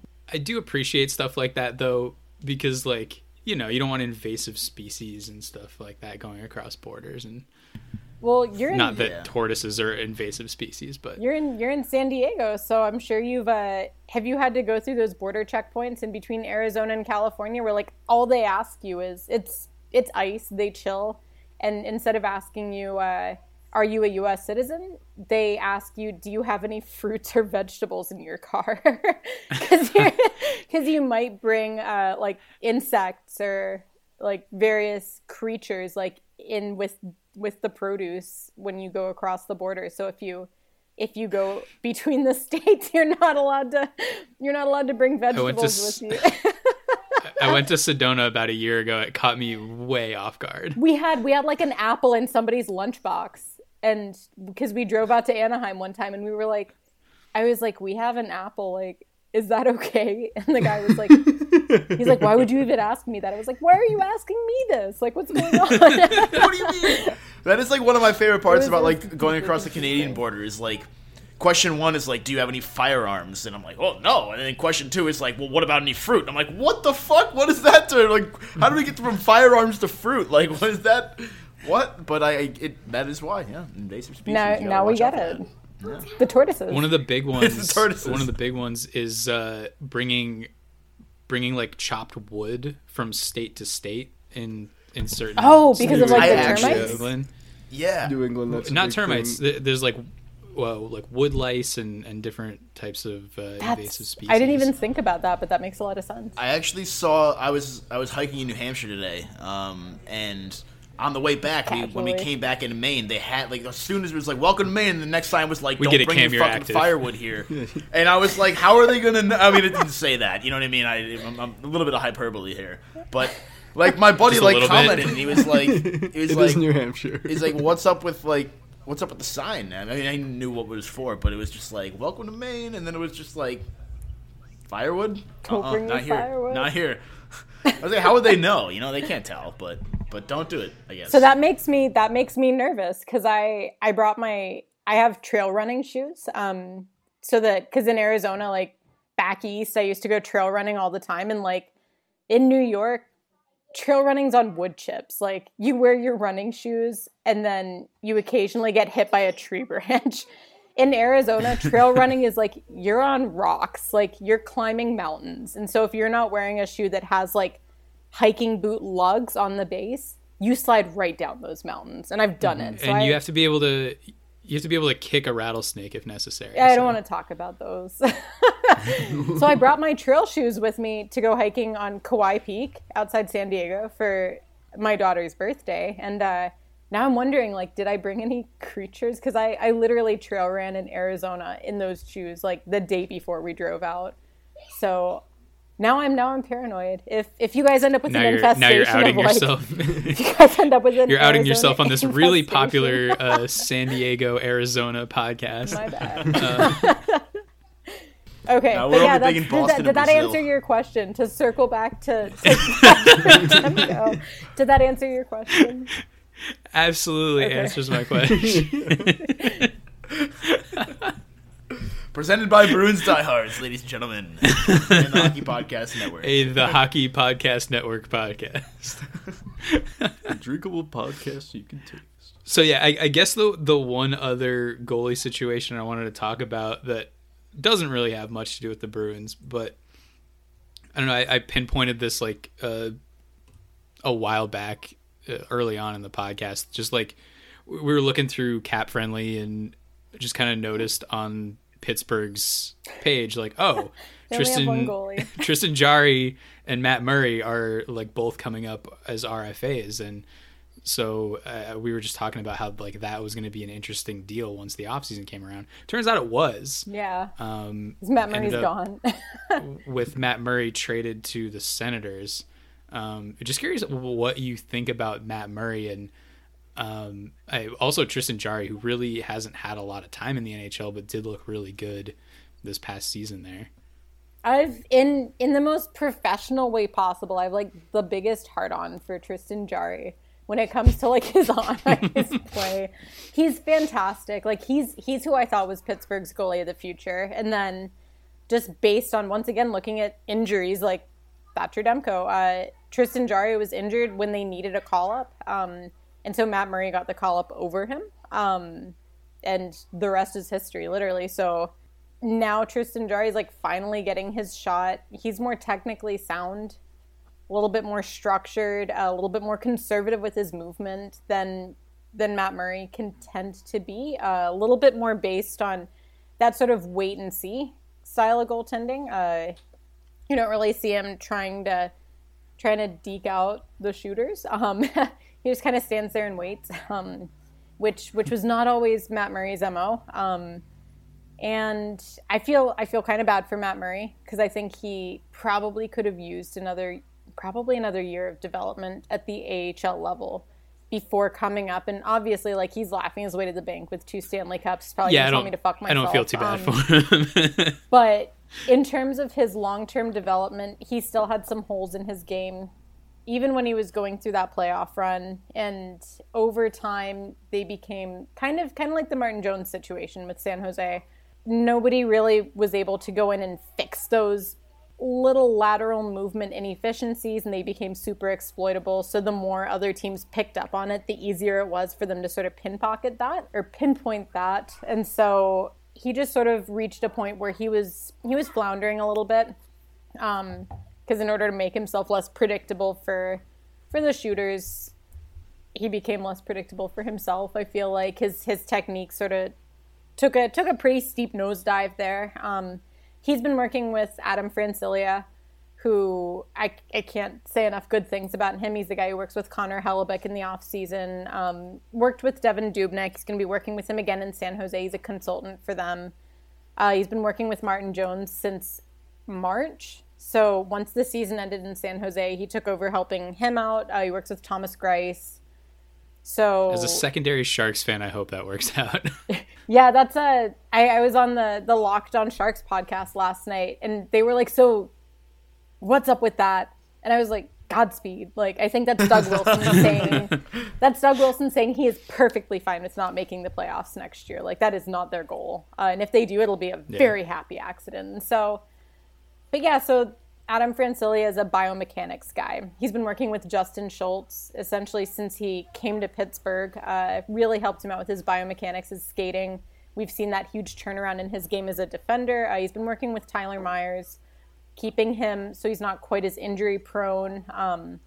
So I think that when it comes to those biomechanical flaws in Jones and Murray's games, he's a good guy to help with that. So I think we should see a little bit of an uptick for Murray. I don't know if the Ottawa situation is going to be a blessing or a curse, because expectations are lowered. I think Penguins fans may be a little mean to him online. Yeah, probably. They expected that they had a Vezina caliber starting goalie, and he very much needed some work, and they felt a little duped. We're not the nicest about it. Reading his Instagram comments sometimes made me ill. It was very unkind. So lower pressure situation there. Yeah, never read the comments. Lower pressure situation in Ottawa. Obviously, he has a chance to make mistakes without tanking his team's season. They do that fine enough on their own. But the downside is that's not a very structured team to play behind when you're trying to establish some consistency in your game. So we'll see how that goes for him. I'm kind of curious as to what Pittsburgh's going to do now, because Casey DeSmith, I guess, is okay. Putting his off-ice problematic past like in another box entirely. His on-ice play is fine. He's not somebody that I would consider your tandem, and they don't really have a number two guy right now, I don't think. Yeah, you're putting Jari in that like Hellebuyck role. Yeah, now. They're like, go forth, like be free. He's their starter, and it's kind of, I mean, Columbus really went balls out on that sort of scenario last year when they put two guys with a combined like 30 games of North American hockey experience as their NHL starter and backup, and then no guys with North American experience in the AHL. So they just sort of YOLO'd it. And it worked out for them. Might work out for Pittsburgh. They drafted two very good goalies this year consecutively with their first two picks of the draft. So they have help coming. One of them's Kalle Klang from Sweden. The other one's Joel Blomqvist from Finland. Great guys, national team players. Not going to be ready this year, so I don't know what they were hoping for. but yeah, that's a fun situation. I'm not super sure how that one's gonna shake out for either of those guys, but I wish them both the best, I guess. So you mentioned earlier a couple like goaltending situations that really have stood out to you from last season. Obviously, like those are ones you're going to be watching going into this season. But with the new NHL season allegedly starting in a couple of weeks, are there any like sleeper setups where you're like, watch this team and they could have something special going on this year?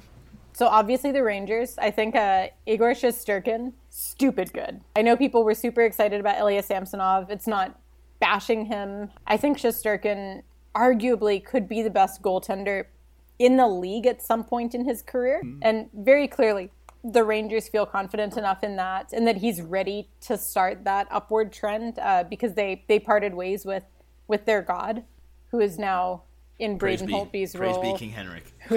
Right? King Henrik's in Holtby's role, who's now in Markstrom's role, who's now in Talbot's role, who's now in Dubnyk's role, who's now in Arundel's role. It's just like NHL coaches and white men just bouncing around. Right. But yeah, that should be an interesting. I think that's going to be a good one. That's a sleeper that I think is going to be just scary to play against because Alexander Georgiev, also crazy good. They're both Russian goaltenders who play more of a North American friendly style of game. They're not quite as explosive with their movement as a guy like Sergei Bobrovsky, Andrei Vasilevsky. So there's less that you need to tweak and rein in from the get-go. They're both already kind of where the Rangers like their goalies to be. I think New Jersey's going to be, if the rest of their team can get figured out, which there's a lot going on there. They have 9 forwards signed and 6 defenders, and like the season starts in 3 weeks. But goalie-wise, they have Mackenzie. they have Mackenzie Blackwood coming back. He's been crazy good for the last couple years. And then Corey Crawford, who Chicago couldn't have done him dirtier if they'd actively tried to. Wanted to come back. They told him to fuck off.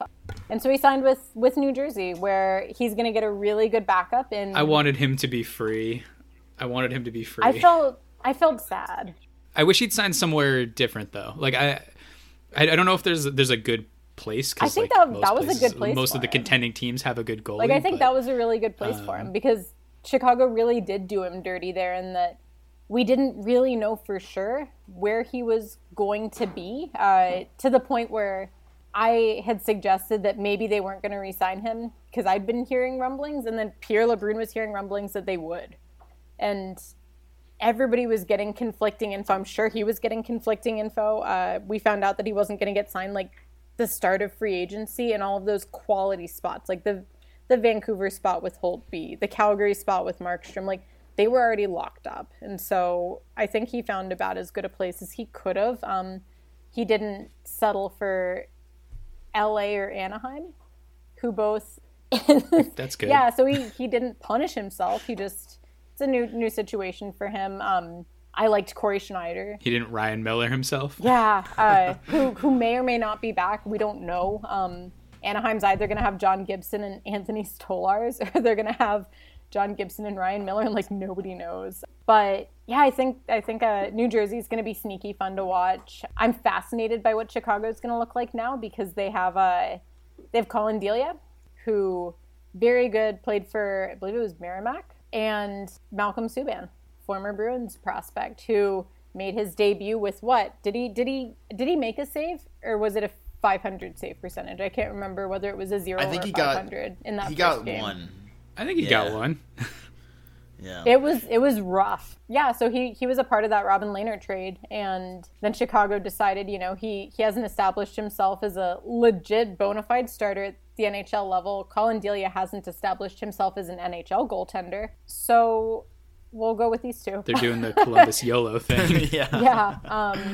By the way, side note, I just looked over. My daughter is currently rearranging my running shoes. She's moving them from by the front door. the pause as soon as you turn around. She's like, shit, I've been figured out. She's literally blockading our laundry room. And I would have gotten away with it. Out of running shoes.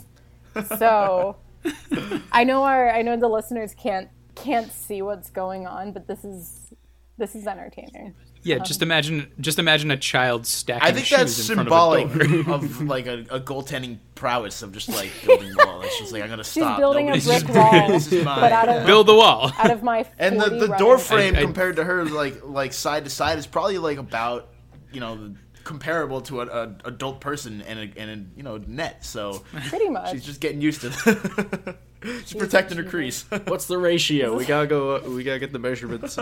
Moving forward. I don't know what's gonna happen with I think Dallas is gonna be fun to watch because apparently Ben Bishop is not gonna be cleared to play until something like April. I thought he was gonna be good to go. Apparently he's not. So they're going to have Anton Khudobin, and then I believe it's Jake Ottinger is gonna be their number 2. I was going to ask you about Jake Ottinger because he's kind of in that same class, not necessarily now, but he was kind of in that same deal as Demko, where like this is the next big prospect and it's been a long time. So during the off season, I asked current Dallas Stars beat writer Saad Yousuf, which congratulations to him. He is a first generation. You had him on your podcast, right? Yeah, I did.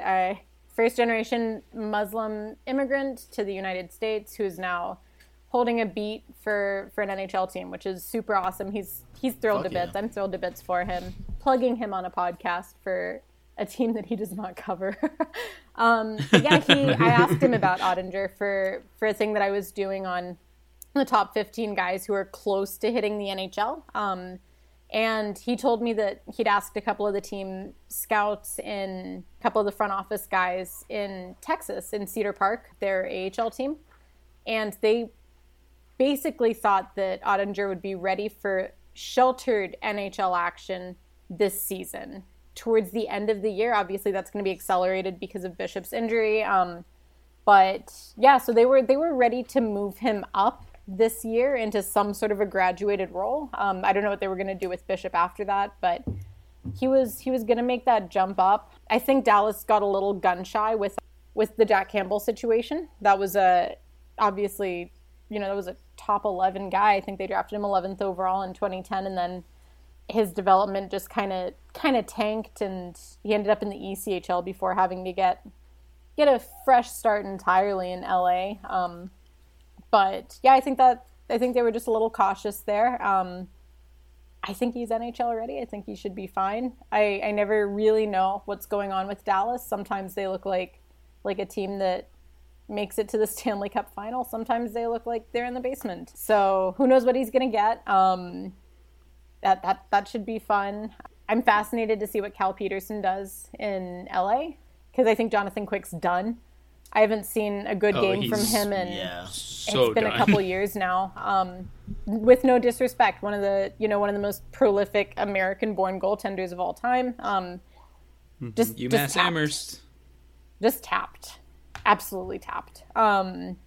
So we'll see how that goes. I think the only situation I'm not fascinated by and excited for is Montreal, because I think that's like Carey Price is Carey Price. I don't think there's anything overly intriguing about that situation. I think Jake Allen's an upgrade over every AHL guy they tried to sign in a backup role there for the last 4 or 5 years. So massive upgrade over Keith Kincaid, with no disrespect to a Long Island boy, a good Long Island Dustin boy. Tokarski. I am interested in that situation though, because he's always been asked to be just carry the entire load. And I'm interested to see what happens if they start playing Jake Allen in a 1B scenario, which is a thing that has taken over the entire NHL. This is not news. But that Carey Price has been when he's not been injured, has been the guy who's carrying the load on usually a really bad defensive team. So I would say I'm interested in that. But in general, I'm interested in every goaltending scenario because I play fantasy hockey and I want to know what's going on. I think, honestly, what we're going to see with the Carey Price situation is we're going to see the Tuukka Rask situation. Mama, between what we saw with Gustafsson. What is that? It's iced tea. I'm not supposed to have iced tea. You're allowed to have it tonight. Goodbye.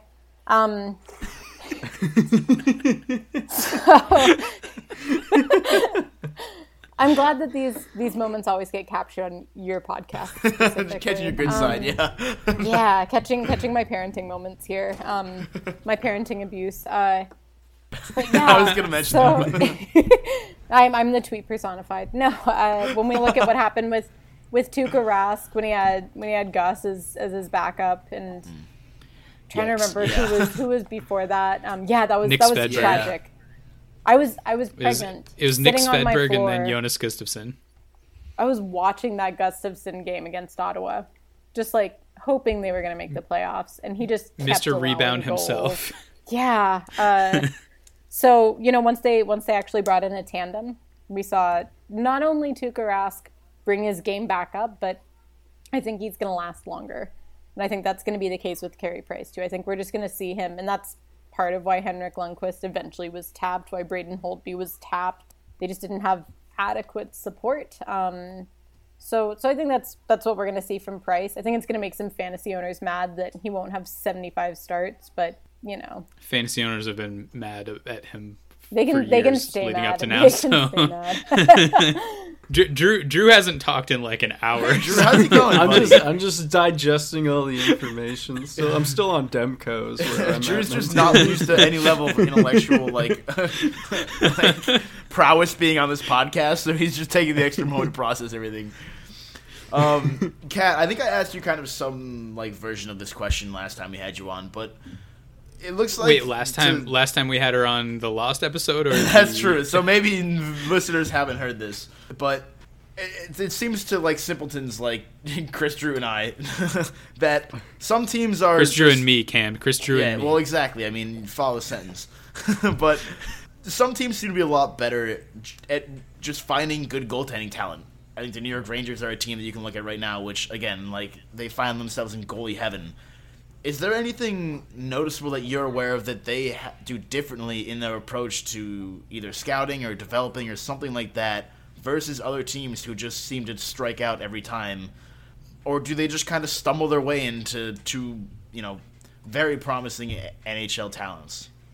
So I think part of it is certain teams have goalie scouts. Not all of them do. Certain teams that's insane to me. Yeah, that blows my mind. How the fuck is that? You're an NHL team. Like I get like junior teams, maybe not, but like. Kat, you said that on the first appearance on this podcast that I was not here for, but I listened to it, and that blows my mind that there are teams that are not doing everything they can to gain an edge in what is the most important position in the sport, maybe, if not most important, most interesting, and the one where you can gain a big advantage if you have a scout or something that can, I don't know, a guru of some sort. Well, that's part of it. You look at these teams that have done a really good job with their pipelines. Namely, I think New York's a really good one. Washington's a really good one. And then you look at the guys who are at the helm of their goaltending, like their goaltending coaching charts, and you have Benoit. I believe it's Benoit Allaire in New York, and then you have. You had Mitch Korn. He's now with the Islanders. But you had Mitch Korn in Washington. And those are teams that consulted their goalie coaches before they drafted guys. There was a guy that was drafted by the Rangers a couple years back that, just like head explosion. Rangers drafted a guy. I was kind of surprised by it. Talked to someone. They said, oh, yeah, I heard that he's someone who was scouted extensively by Allaire, and so he likes him. He thinks that that's someone that he can really work with. It's someone that he gets along with. So that's a guy that he really wanted the team to take, and that makes sense. Whereas there is another team that I will not mention by name because I don't want to get someone in trouble, but I was talking to their goalie coach at the draft. I was at the draft and texted him and said, this kid, this is surprising, right? Like, I was like, what did you think about this kid before you guys drafted him? Is he the style that you're looking for? And he said, I was going to text you and ask you what you knew about him because I've never seen this kid before in my life. So their goalie coach had never watched this kid play, and they ended up not signing him. This kid was drafted 2 years ago, 3 drafts ago, 2 years ago, and they didn't sign him. They let his rights expire because he wasn't, like, I don't understand how that level of incompetence is okay. But it is for some teams. They think it's a hit or miss thing. There are some teams that think that goaltending, because there is so much involved with technical development and physical development and injuries that can really impact it. So I think there are some teams that think you can find guys later on once the prodigies who get injured or wiped out. You can find other guys in free agency. So they will draft reach picks. They'll draft guys that maybe are going to pan out, maybe not, and then save the valuable ones for free agency, which I think is kind of a spicy way to do it. That's like not drafting a top line center because you figure you'll sign him in free agency later. That's like a peak Toronto thing to do. It's just a never good idea. Yeah, that's the Toronto model. So you just gained 5 followers from shitting on the Maple Leafs in this podcast. Not that it's the 5 people that listen to the podcast, but they're all happy now. But yeah, I think it's. I would be shocked if there's anyone who listens to this podcast who doesn't already follow Kat. Drew, do you have anything? What's a goalie again? I forget. No. Voodoo. No, I honestly really don't have anything. Because all right, well, so I want to sound. And then Cam came up with some, and now I got nothing. I want to sound smart again. Shot at making the NHL. Yeah, definitely. Yeah, would I be a good goalie? I want to sound smart again, and this got I think cut off of our lost episode. But the comparison I always make is goalies in the NHL to running backs in the NFL, where the appreciation for the skill involved with the position is not necessarily in line with the production. So like, all right, there's this feeling like as long as you have this level of skill, you can succeed at this position based on what you have around you. So like, yeah, obviously if you have a great offensive line that can run block, you can be a running back in the NFL if you pass this bar of talent. But also, that doesn't mean that an extra level of talent is useless.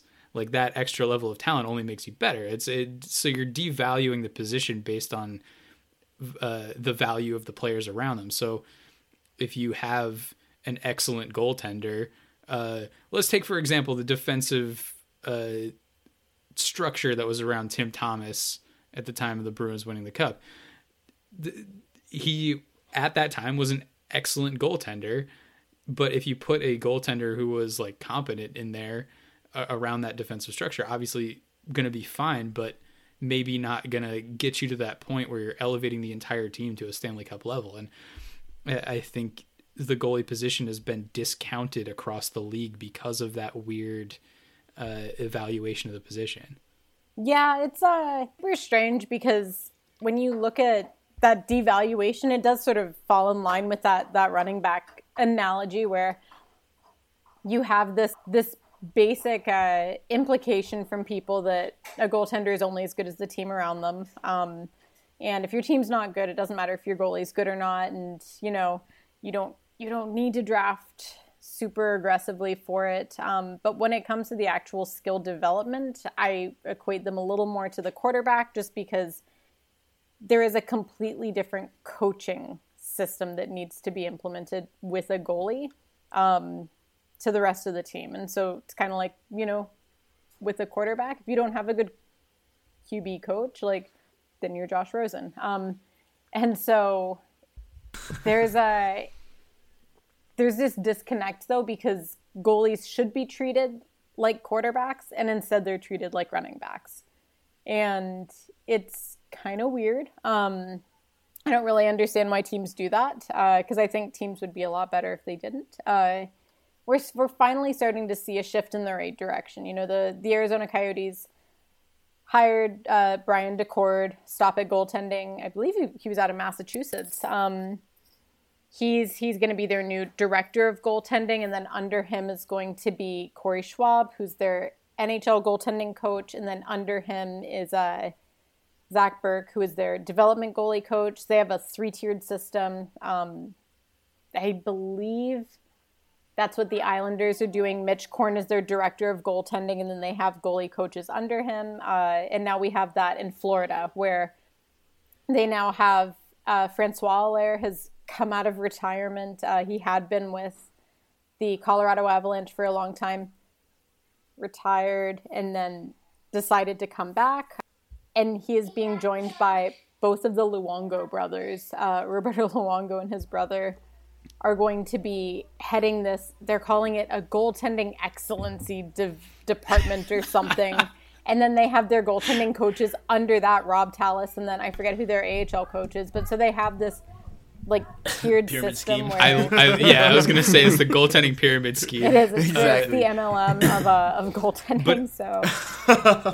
But I love it if Roberto Luongo is involved. Anything that makes me not have to hate Roberto Luongo. I just want to see how Sergei Bobrovsky responds to instruction from Roberto Luongo, because I feel like I've talked to them both. Great guys, very different vibes. Like I want to be a fly on the wall during a conversation between Bobby Lou and Sergei Bobrovsky, who's like...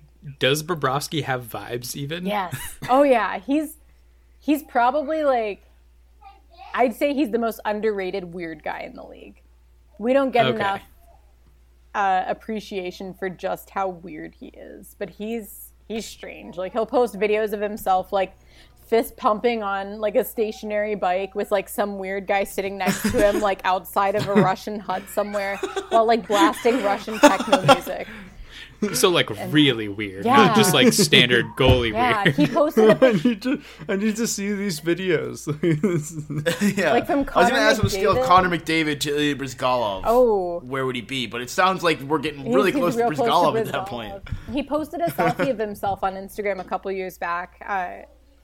And it was just like him out on the ice, and he took a selfie of himself, and then he captioned it, "Hello," but typed it all out in Cyrillic lettering.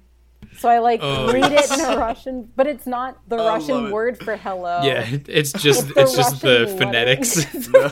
When you sound it out using Cyrillic, it says hello, and like it's 14 O's. And that was the whole caption. So it's a very weird guy, but like very Russian guy too. And like Bobby Lou, also weird, but a very different kind of weird, right? Like he's a little more fucking hilarious. He's funny. He's not so much weird as he is like he's the prankster. And then you've got Bobrovsky, who did you guys see? He was like, he put his foot up on the ceiling on a cruise ship last summer. So he was in the splits with his foot up on the ceiling, and he was like, once again, fist pumping to like Russian techno music. Big fist pumping guy. I've been missing out on the Bob. People who don't follow Bob on Instagram are like deeply missing out. So man, I just keep thinking about the SNL skit where they're just like, I forget the song, but they're in the club and they're just like dancing like this. That's kind of what he does. Old SNL. But like with the fist pump too. So yeah, exactly. Oh man, yeah. So, that's okay. That's a lot. I'm getting my phone right now. I'm looking it up. I'll find it. I'll send it to you guys. Hell yeah.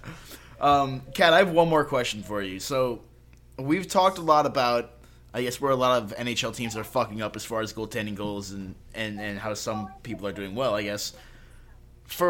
Let's say tomorrow I get hired as the new GM of Team X, which will never happen, obviously. Team X, the expansion team. The expansion team, the 33rd NHL franchise. The city to be named later, Team X. The first thing I would probably do is call you and be like, I don't know anything about goaltending. What should my organization be like as far as that goes? So what would, in your eyes, a model NHL organization... Because we're just learning here that a lot of teams don't even have goaltending scouts, which is shocking to me. Is it as simple as goalies, coaches, scouts, or in your mind, like, what other sort of goaltending infrastructure, if you will, should be in place for an NHL team? So I think it depends on who your prospects are. You should at the very least have an understanding of the mix of prospects that you have. So you should have your two starters at the NHL level. You should have two starters at the AHL level. I would argue at least one of your two AHL starters should be someone who can make the jump to the NHL, potentially for an entire season, without it damaging their development. So if you have two guys who are first-year AHLers, like, what are you doing? You should have at least one guy who is ECHL bound. And depending on who those guys are, like the mix of prospect versus veteran, taking a look at your prospect pool. Are your guys in Europe? Are your guys in college? Are your guys CHL? Are they USHL? And I think that should be a big factor too. You know, do you have a healthy mix of players that you can technically have developing in other leagues? And so you look at like what the New York Rangers did with Igor Shesterkin. He was able to develop without getting trapped in the minors by playing in the KHL. What the Colorado Avalanche have right now, where they have Adam Werner has made his way to North America. Hunter Miska shouldn't be in the NHL at any point ever, but is in the AHL with him. So that's a North American guy. And then you have Justice Anunen playing pro in Finland, where feasibly you are not hindering his development by letting him play pro until he's ready to make the jump. And so that's the I don't know. That's what your depth chart should look like. If you have collegiate guys, you should probably have at least one guy who's capable of being signed to the next year, just so that you don't have to rush anyone.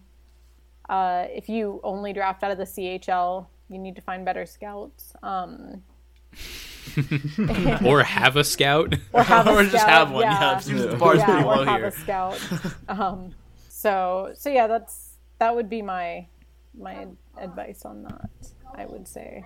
All right. Well, I have one question. It's for everybody. What's your weirdest holiday tradition? Whatever Izzy just said is my weird. I don't even know what she's doing right now. She's dragging poor Richie around by her rocking horse. Oh yeah. Also, hi Richie. Yeah, Let's go Rams. He's in. Tell him I said that. He's unfortunately So in another we room. didn't. So we didn't even realize before we did this whole jump to the Hockey Podcast Network that Richie was already on the Hockey Podcast Network. I literally texted these guys after, and I was like, "Oh we shit, jumped into the Richie's part of Slack. this is awesome." We jumped into the Slack, and he was like, "Hey, what's up, guys?" So his co-host, Hey! his co-host is my best friend in the whole entire world, Corey Crenshaw. Corey, and she right? was Yeah, so yeah. confused when Cam was like, "Yo, Richie, how about the Rams this year?" She was like, "What is happening?"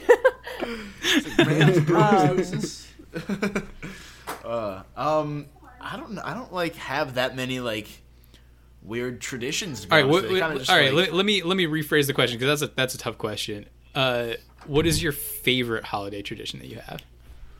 Oh, that changes the answer completely then. Well, I would like to hear. I would like to hear both. upcoming if you have, holidays, not just like if you any have holiday, right? Like in the months of November The through holiday January. season, okay, Sure, yeah.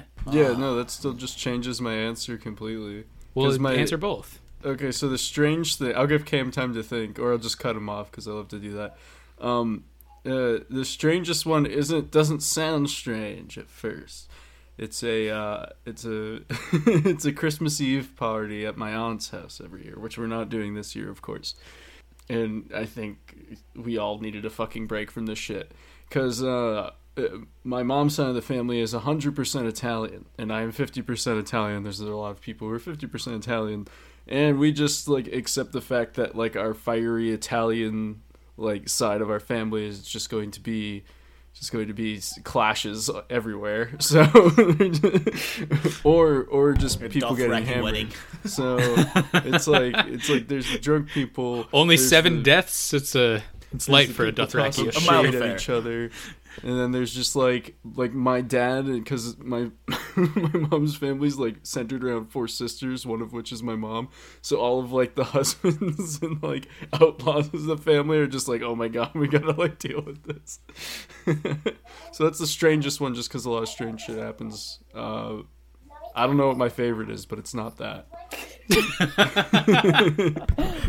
Drew jumps on for the first time in like 40 minutes to offer a 3-minute not answer to the question. I answered the initial question. I said I will accept an answer to either question or both. Fine, yeah. Cat or Cam, who's ready?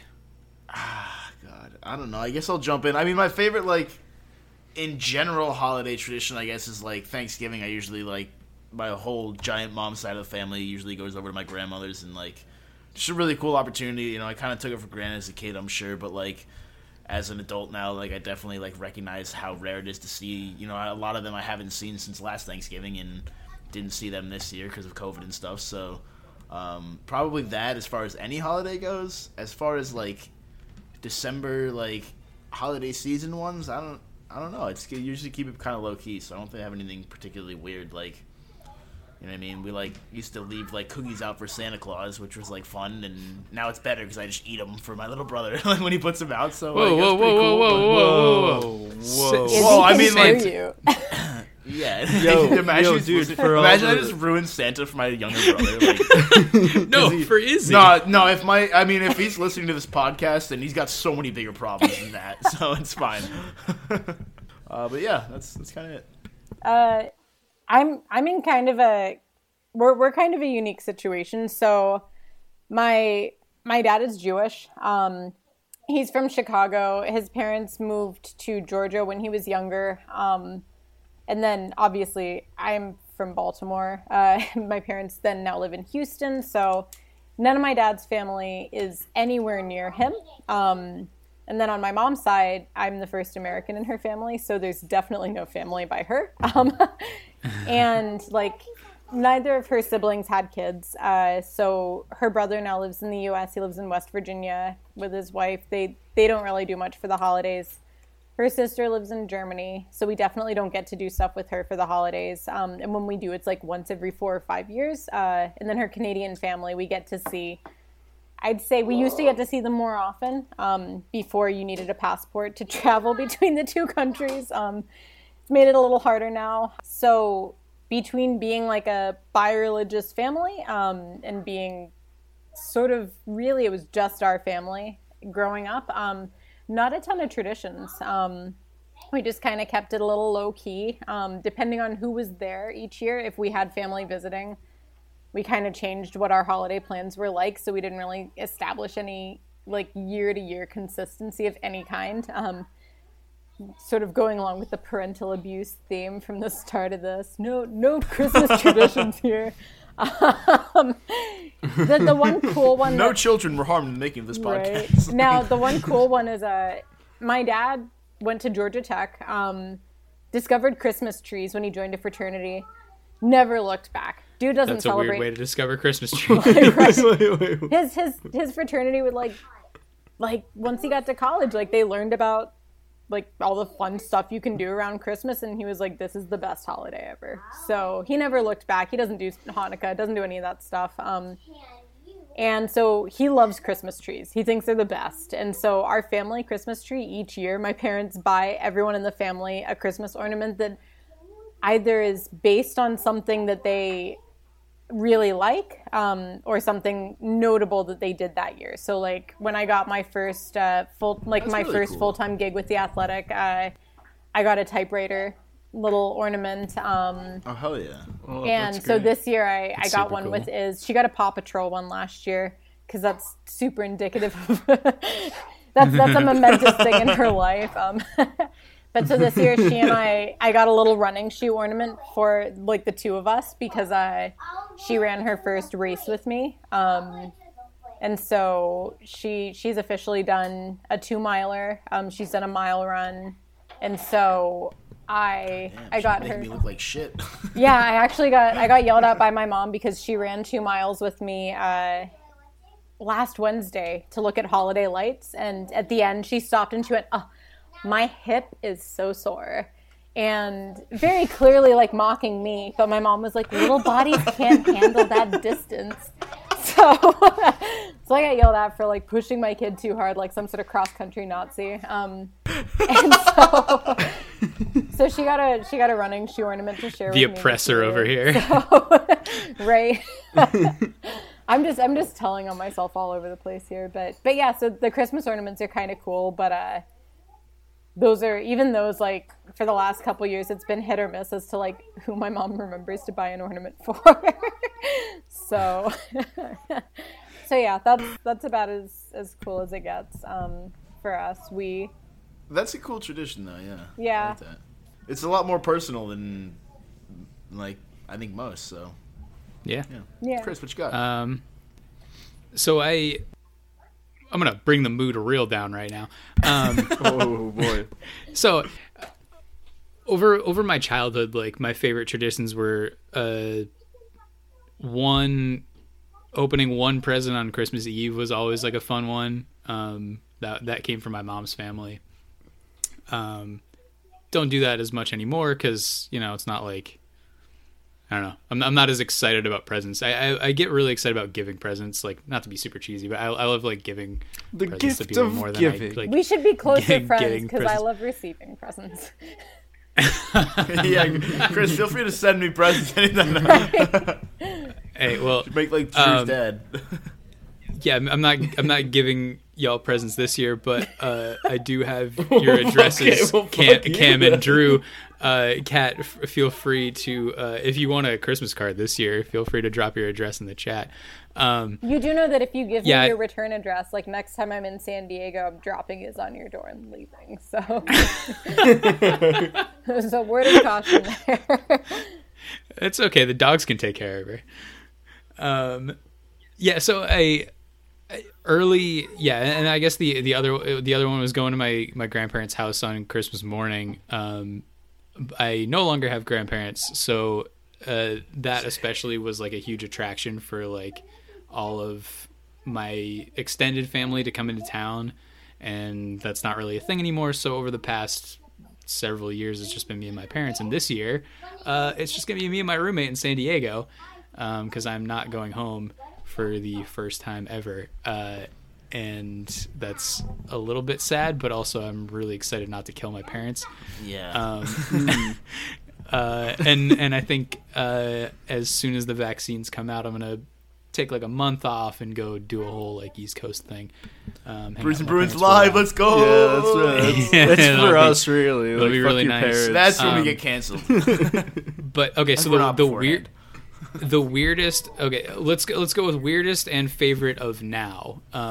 The weirdest tradition is my. Hello. Just so you guys saw that Izzy's leading Richie around by a resistance band, by the way. So, he's a saint, by the way. If you guys get to plug his podcast, he deserves all the praise in the world, because this is a mess. What's the name of the Coyotes podcast? It's Sporty with Corey and Richie Suave. All right. They can listen to that. Sporty with Corey. Suave.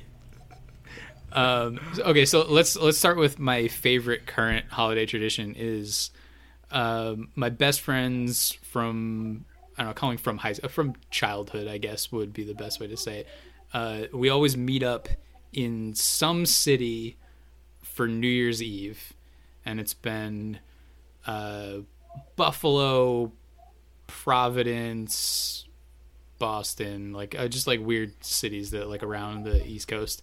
And that kind of dovetails, the opposite of dovetails. My parents always throw a New Year's Day party, and that's the weirdest tradition. And I never realized that was weird until I got older and realized that everyone is hungover on New Year's Day, and why would people show up at my parents' house? I just realized, when you said New Year's Day, I was thinking the day of New Year's Eve, and I was like, that is kind of weird that they'd have it like before everyone goes out for New Year's Eve, but you mean the following day. It's a federal holiday, which I guess makes sense to like have people over. No. This has been going on since I was like 4 years old. This is like every year all of my parents' best friends come to the house. Like, they used to send out invites for it. They no longer send out invites. They just like people just show up. Wow. This year my parents sent out Christmas cards saying don't come to the house because it's a pandemic. But it's so wild. So like over the past, I don't know, since I turned 21, like we've been doing the New Year's Eve somewhere. It's been me trying to peel myself out of bed to like greet a bunch of like 50 to 70-year-old people. Like, Jesus. That sounds terrible. Like, no disrespect to your parents. The Coyotes held practice on New Year's Day last year. And and wow. I was the only person from the media who showed up. It was me. It was their head of PR. It was their second in command of PR. And that was it. And PR was there to smooth out whatever was happening with the hangovers. I tried to be kind of casual at the New Year's celebration I had at Corey from Sporty with Corey and Richie Suave at her house with her boyfriend. I went to their house, got blitzed. My sweet child was with her father for the night. She was not drinking. To clarify, your child was not drinking. But I was wearing like skinny jeans and like I don't think that needed to be clarified. I just wanted to make sure. But so I was like, I wasn't super dressed up, but I was wearing like heeled boots, I think. And so I showed up the next morning to practice after sleeping on Corey's bedroom floor. Wearing the same outfit I'd worn the night before, and her boyfriend hockey sweatshirt because he played travel around here, and so I looked like a sorority girl leaving a party. And I figured I'd hide behind everyone else who showed up for practice, and I was the only one who managed to make it. And everyone else texted me when I was on the way there and said, "Hey, will I see you at practice?" I said yes. They were like, "Cool, actually I'm not going. Can you get X for me? Can you get Y for me?" So I had to talk to the head coach alone, hungover. I had to talk to the players alone, hungover. It was awful. So, like, no disrespect to Chris's parents, but that's terrorism. That's awful. That's like a borderline war crime, if we're being honest. When he said that, though, that did remind me the weirdest tradition my family has. They have good friends who host a big Christmas Eve party. And instead of doing something like wholesome with our family on Christmas Eve, we would always go to this other family's house, hang out with like 50 other families. As everyone started to get older and like had kids, like I brought my child with me to it. We all started drinking there when we were in high school, like the one place you could get drunk as a child. And then, so last year, Chris walking back. Chris walked back in at the worst moment. The one place you can get drunk as a child. Bruce and Bruins podcast. So Bruce and Bruins, the one place you can get drunk as a That's the one that child. puts us over the edge, folks. Jesus. So I ran cross country, elementary, middle, and high school. And one of the girls I ran cross country with still lives around there. She and I had gone running a couple times. She wanted to meet Izzy, meet my daughter. So I was like, oh yeah, I'll bring her to the Christmas Eve party. I'll see you there. And I told my parents, I was like, oh, Kelly Trevino is going to be there. I'm super excited. She wants to meet Iz. And my mom goes, we actually weren't invited this year. So we're like, and I said, I was like, well, Kelly told me we'll be there. And she didn't act like there was anything wrong. And my mom was like, I don't know what we did, but like, we didn't get the invite.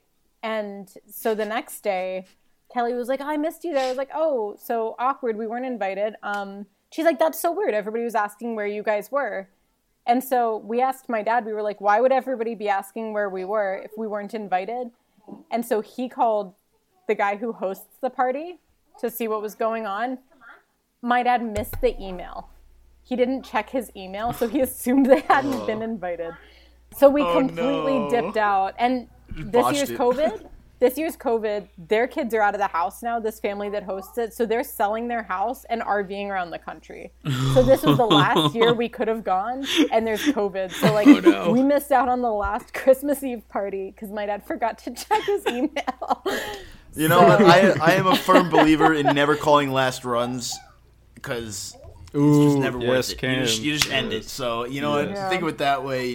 You lived it up while you can. You didn't have to deal with, like, this is our last time bullshit, So we didn't know. We figured that this year would be the last one, and then COVID hit. So, but yeah, so that ruined our one weird tradition, which is instead of sitting around with the family and, like, leaving stuff out for Santa, we went and drank, like, very large glasses of wine with our 800 closest friends at somebody's house. So... Not to continue this too much, but I forgot like a very, very favorite Christmas Eve tradition is instead of hanging out with my family or anything, there's one bar in Amherst, Massachusetts that's open on Christmas Eve, and it is a wonderful craft beer bar called the Moan and Dove, and they have free peanuts and a bunch of board games, and it's very dim lighting, and they play records. And just all my high school friends and I, we just after our parents go to sleep, we go out to the bar, have a couple of beers, chat about whatever's going on in our lives, and that's made our parents mad for many, many years. As someone who worked at TGI Fridays through and after college as a bartender, which meant that I worked on Christmas Eve at a bar, you're a monster. Okay, well, so the thing is, the bartenders work there no matter what. Like, there are people at the bar. If nobody shows like, they're up, gonna we be used to close and go home. Well, so there are people there, so like we're not So the you're not only the ones only like mon- keeping the you're not bar the only open. monsters. That's fair. That's fair. But also we like they know us, like they know who we are, like they know we're the assholes coming in on Christmas Eve. keeping them from lighting the fire with their own children. Yeah. love it. We're the I love one. it. They know who the assholes are.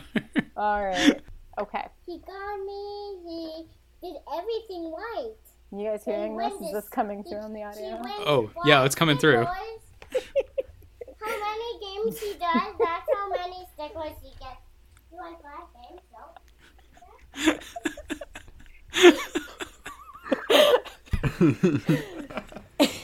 This kind of incentive system, I think, would work really well in the NHL, if you ask me. Yeah, it's sticker not friendly enough game. stickers in the NHL, you So know? how many games you win, that's how many stickers you get. I mean, That's pretty much what Ohio State does, right? I'm pretty sure that's how that works. they get the yeah. Buckeye stickers. That's yeah. All right.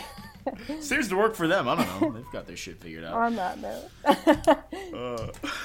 Yeah, Kat, we've kept you well beyond objectively too long. Yeah, it's just we've had you on for a full episode that didn't get released. We've had you on for an episode where you had to cover for me. Thank you so much for indulging us again. Yeah, I mean, there's always more smart hockey talk on any podcast that you're on than every other podcast we record combined. No offense to our other guests. Thank you so much. Thank you guys for having me. It's fun. I don't know if Richie feels the same right now, but he will. But don't think that I didn't hear you say on the Jackets debrief that you had a verbal agreement with us to come on every month. So I believe I got that said marked. around every month or so. I think that's That's vague the language. bait That's of on what you I for said. not clarifying further. We're taking you Nevada's also place. invented that. Like we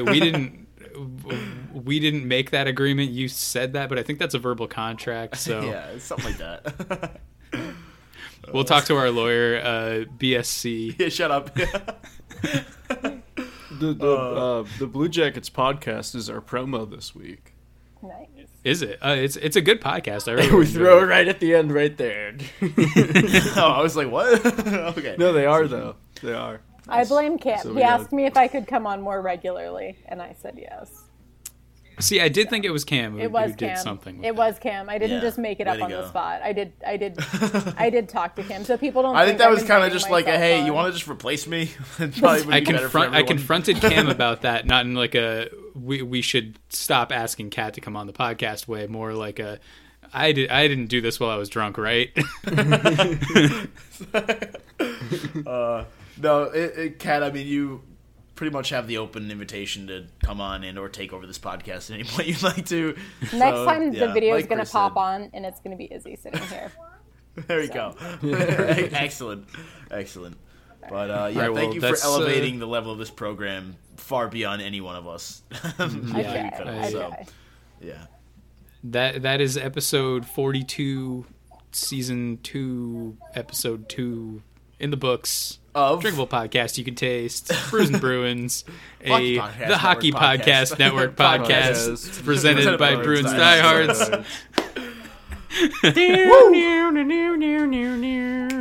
Oh yeah, fuck, we didn't even think of a song to sing out, but that works too.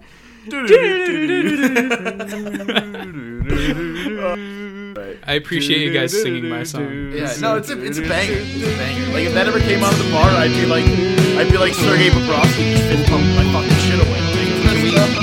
I want to put it on Spotify or whatever so we can have it on like the touch tones, whatever the fuck that is. Second, just be a Friday. Put it onto the bar.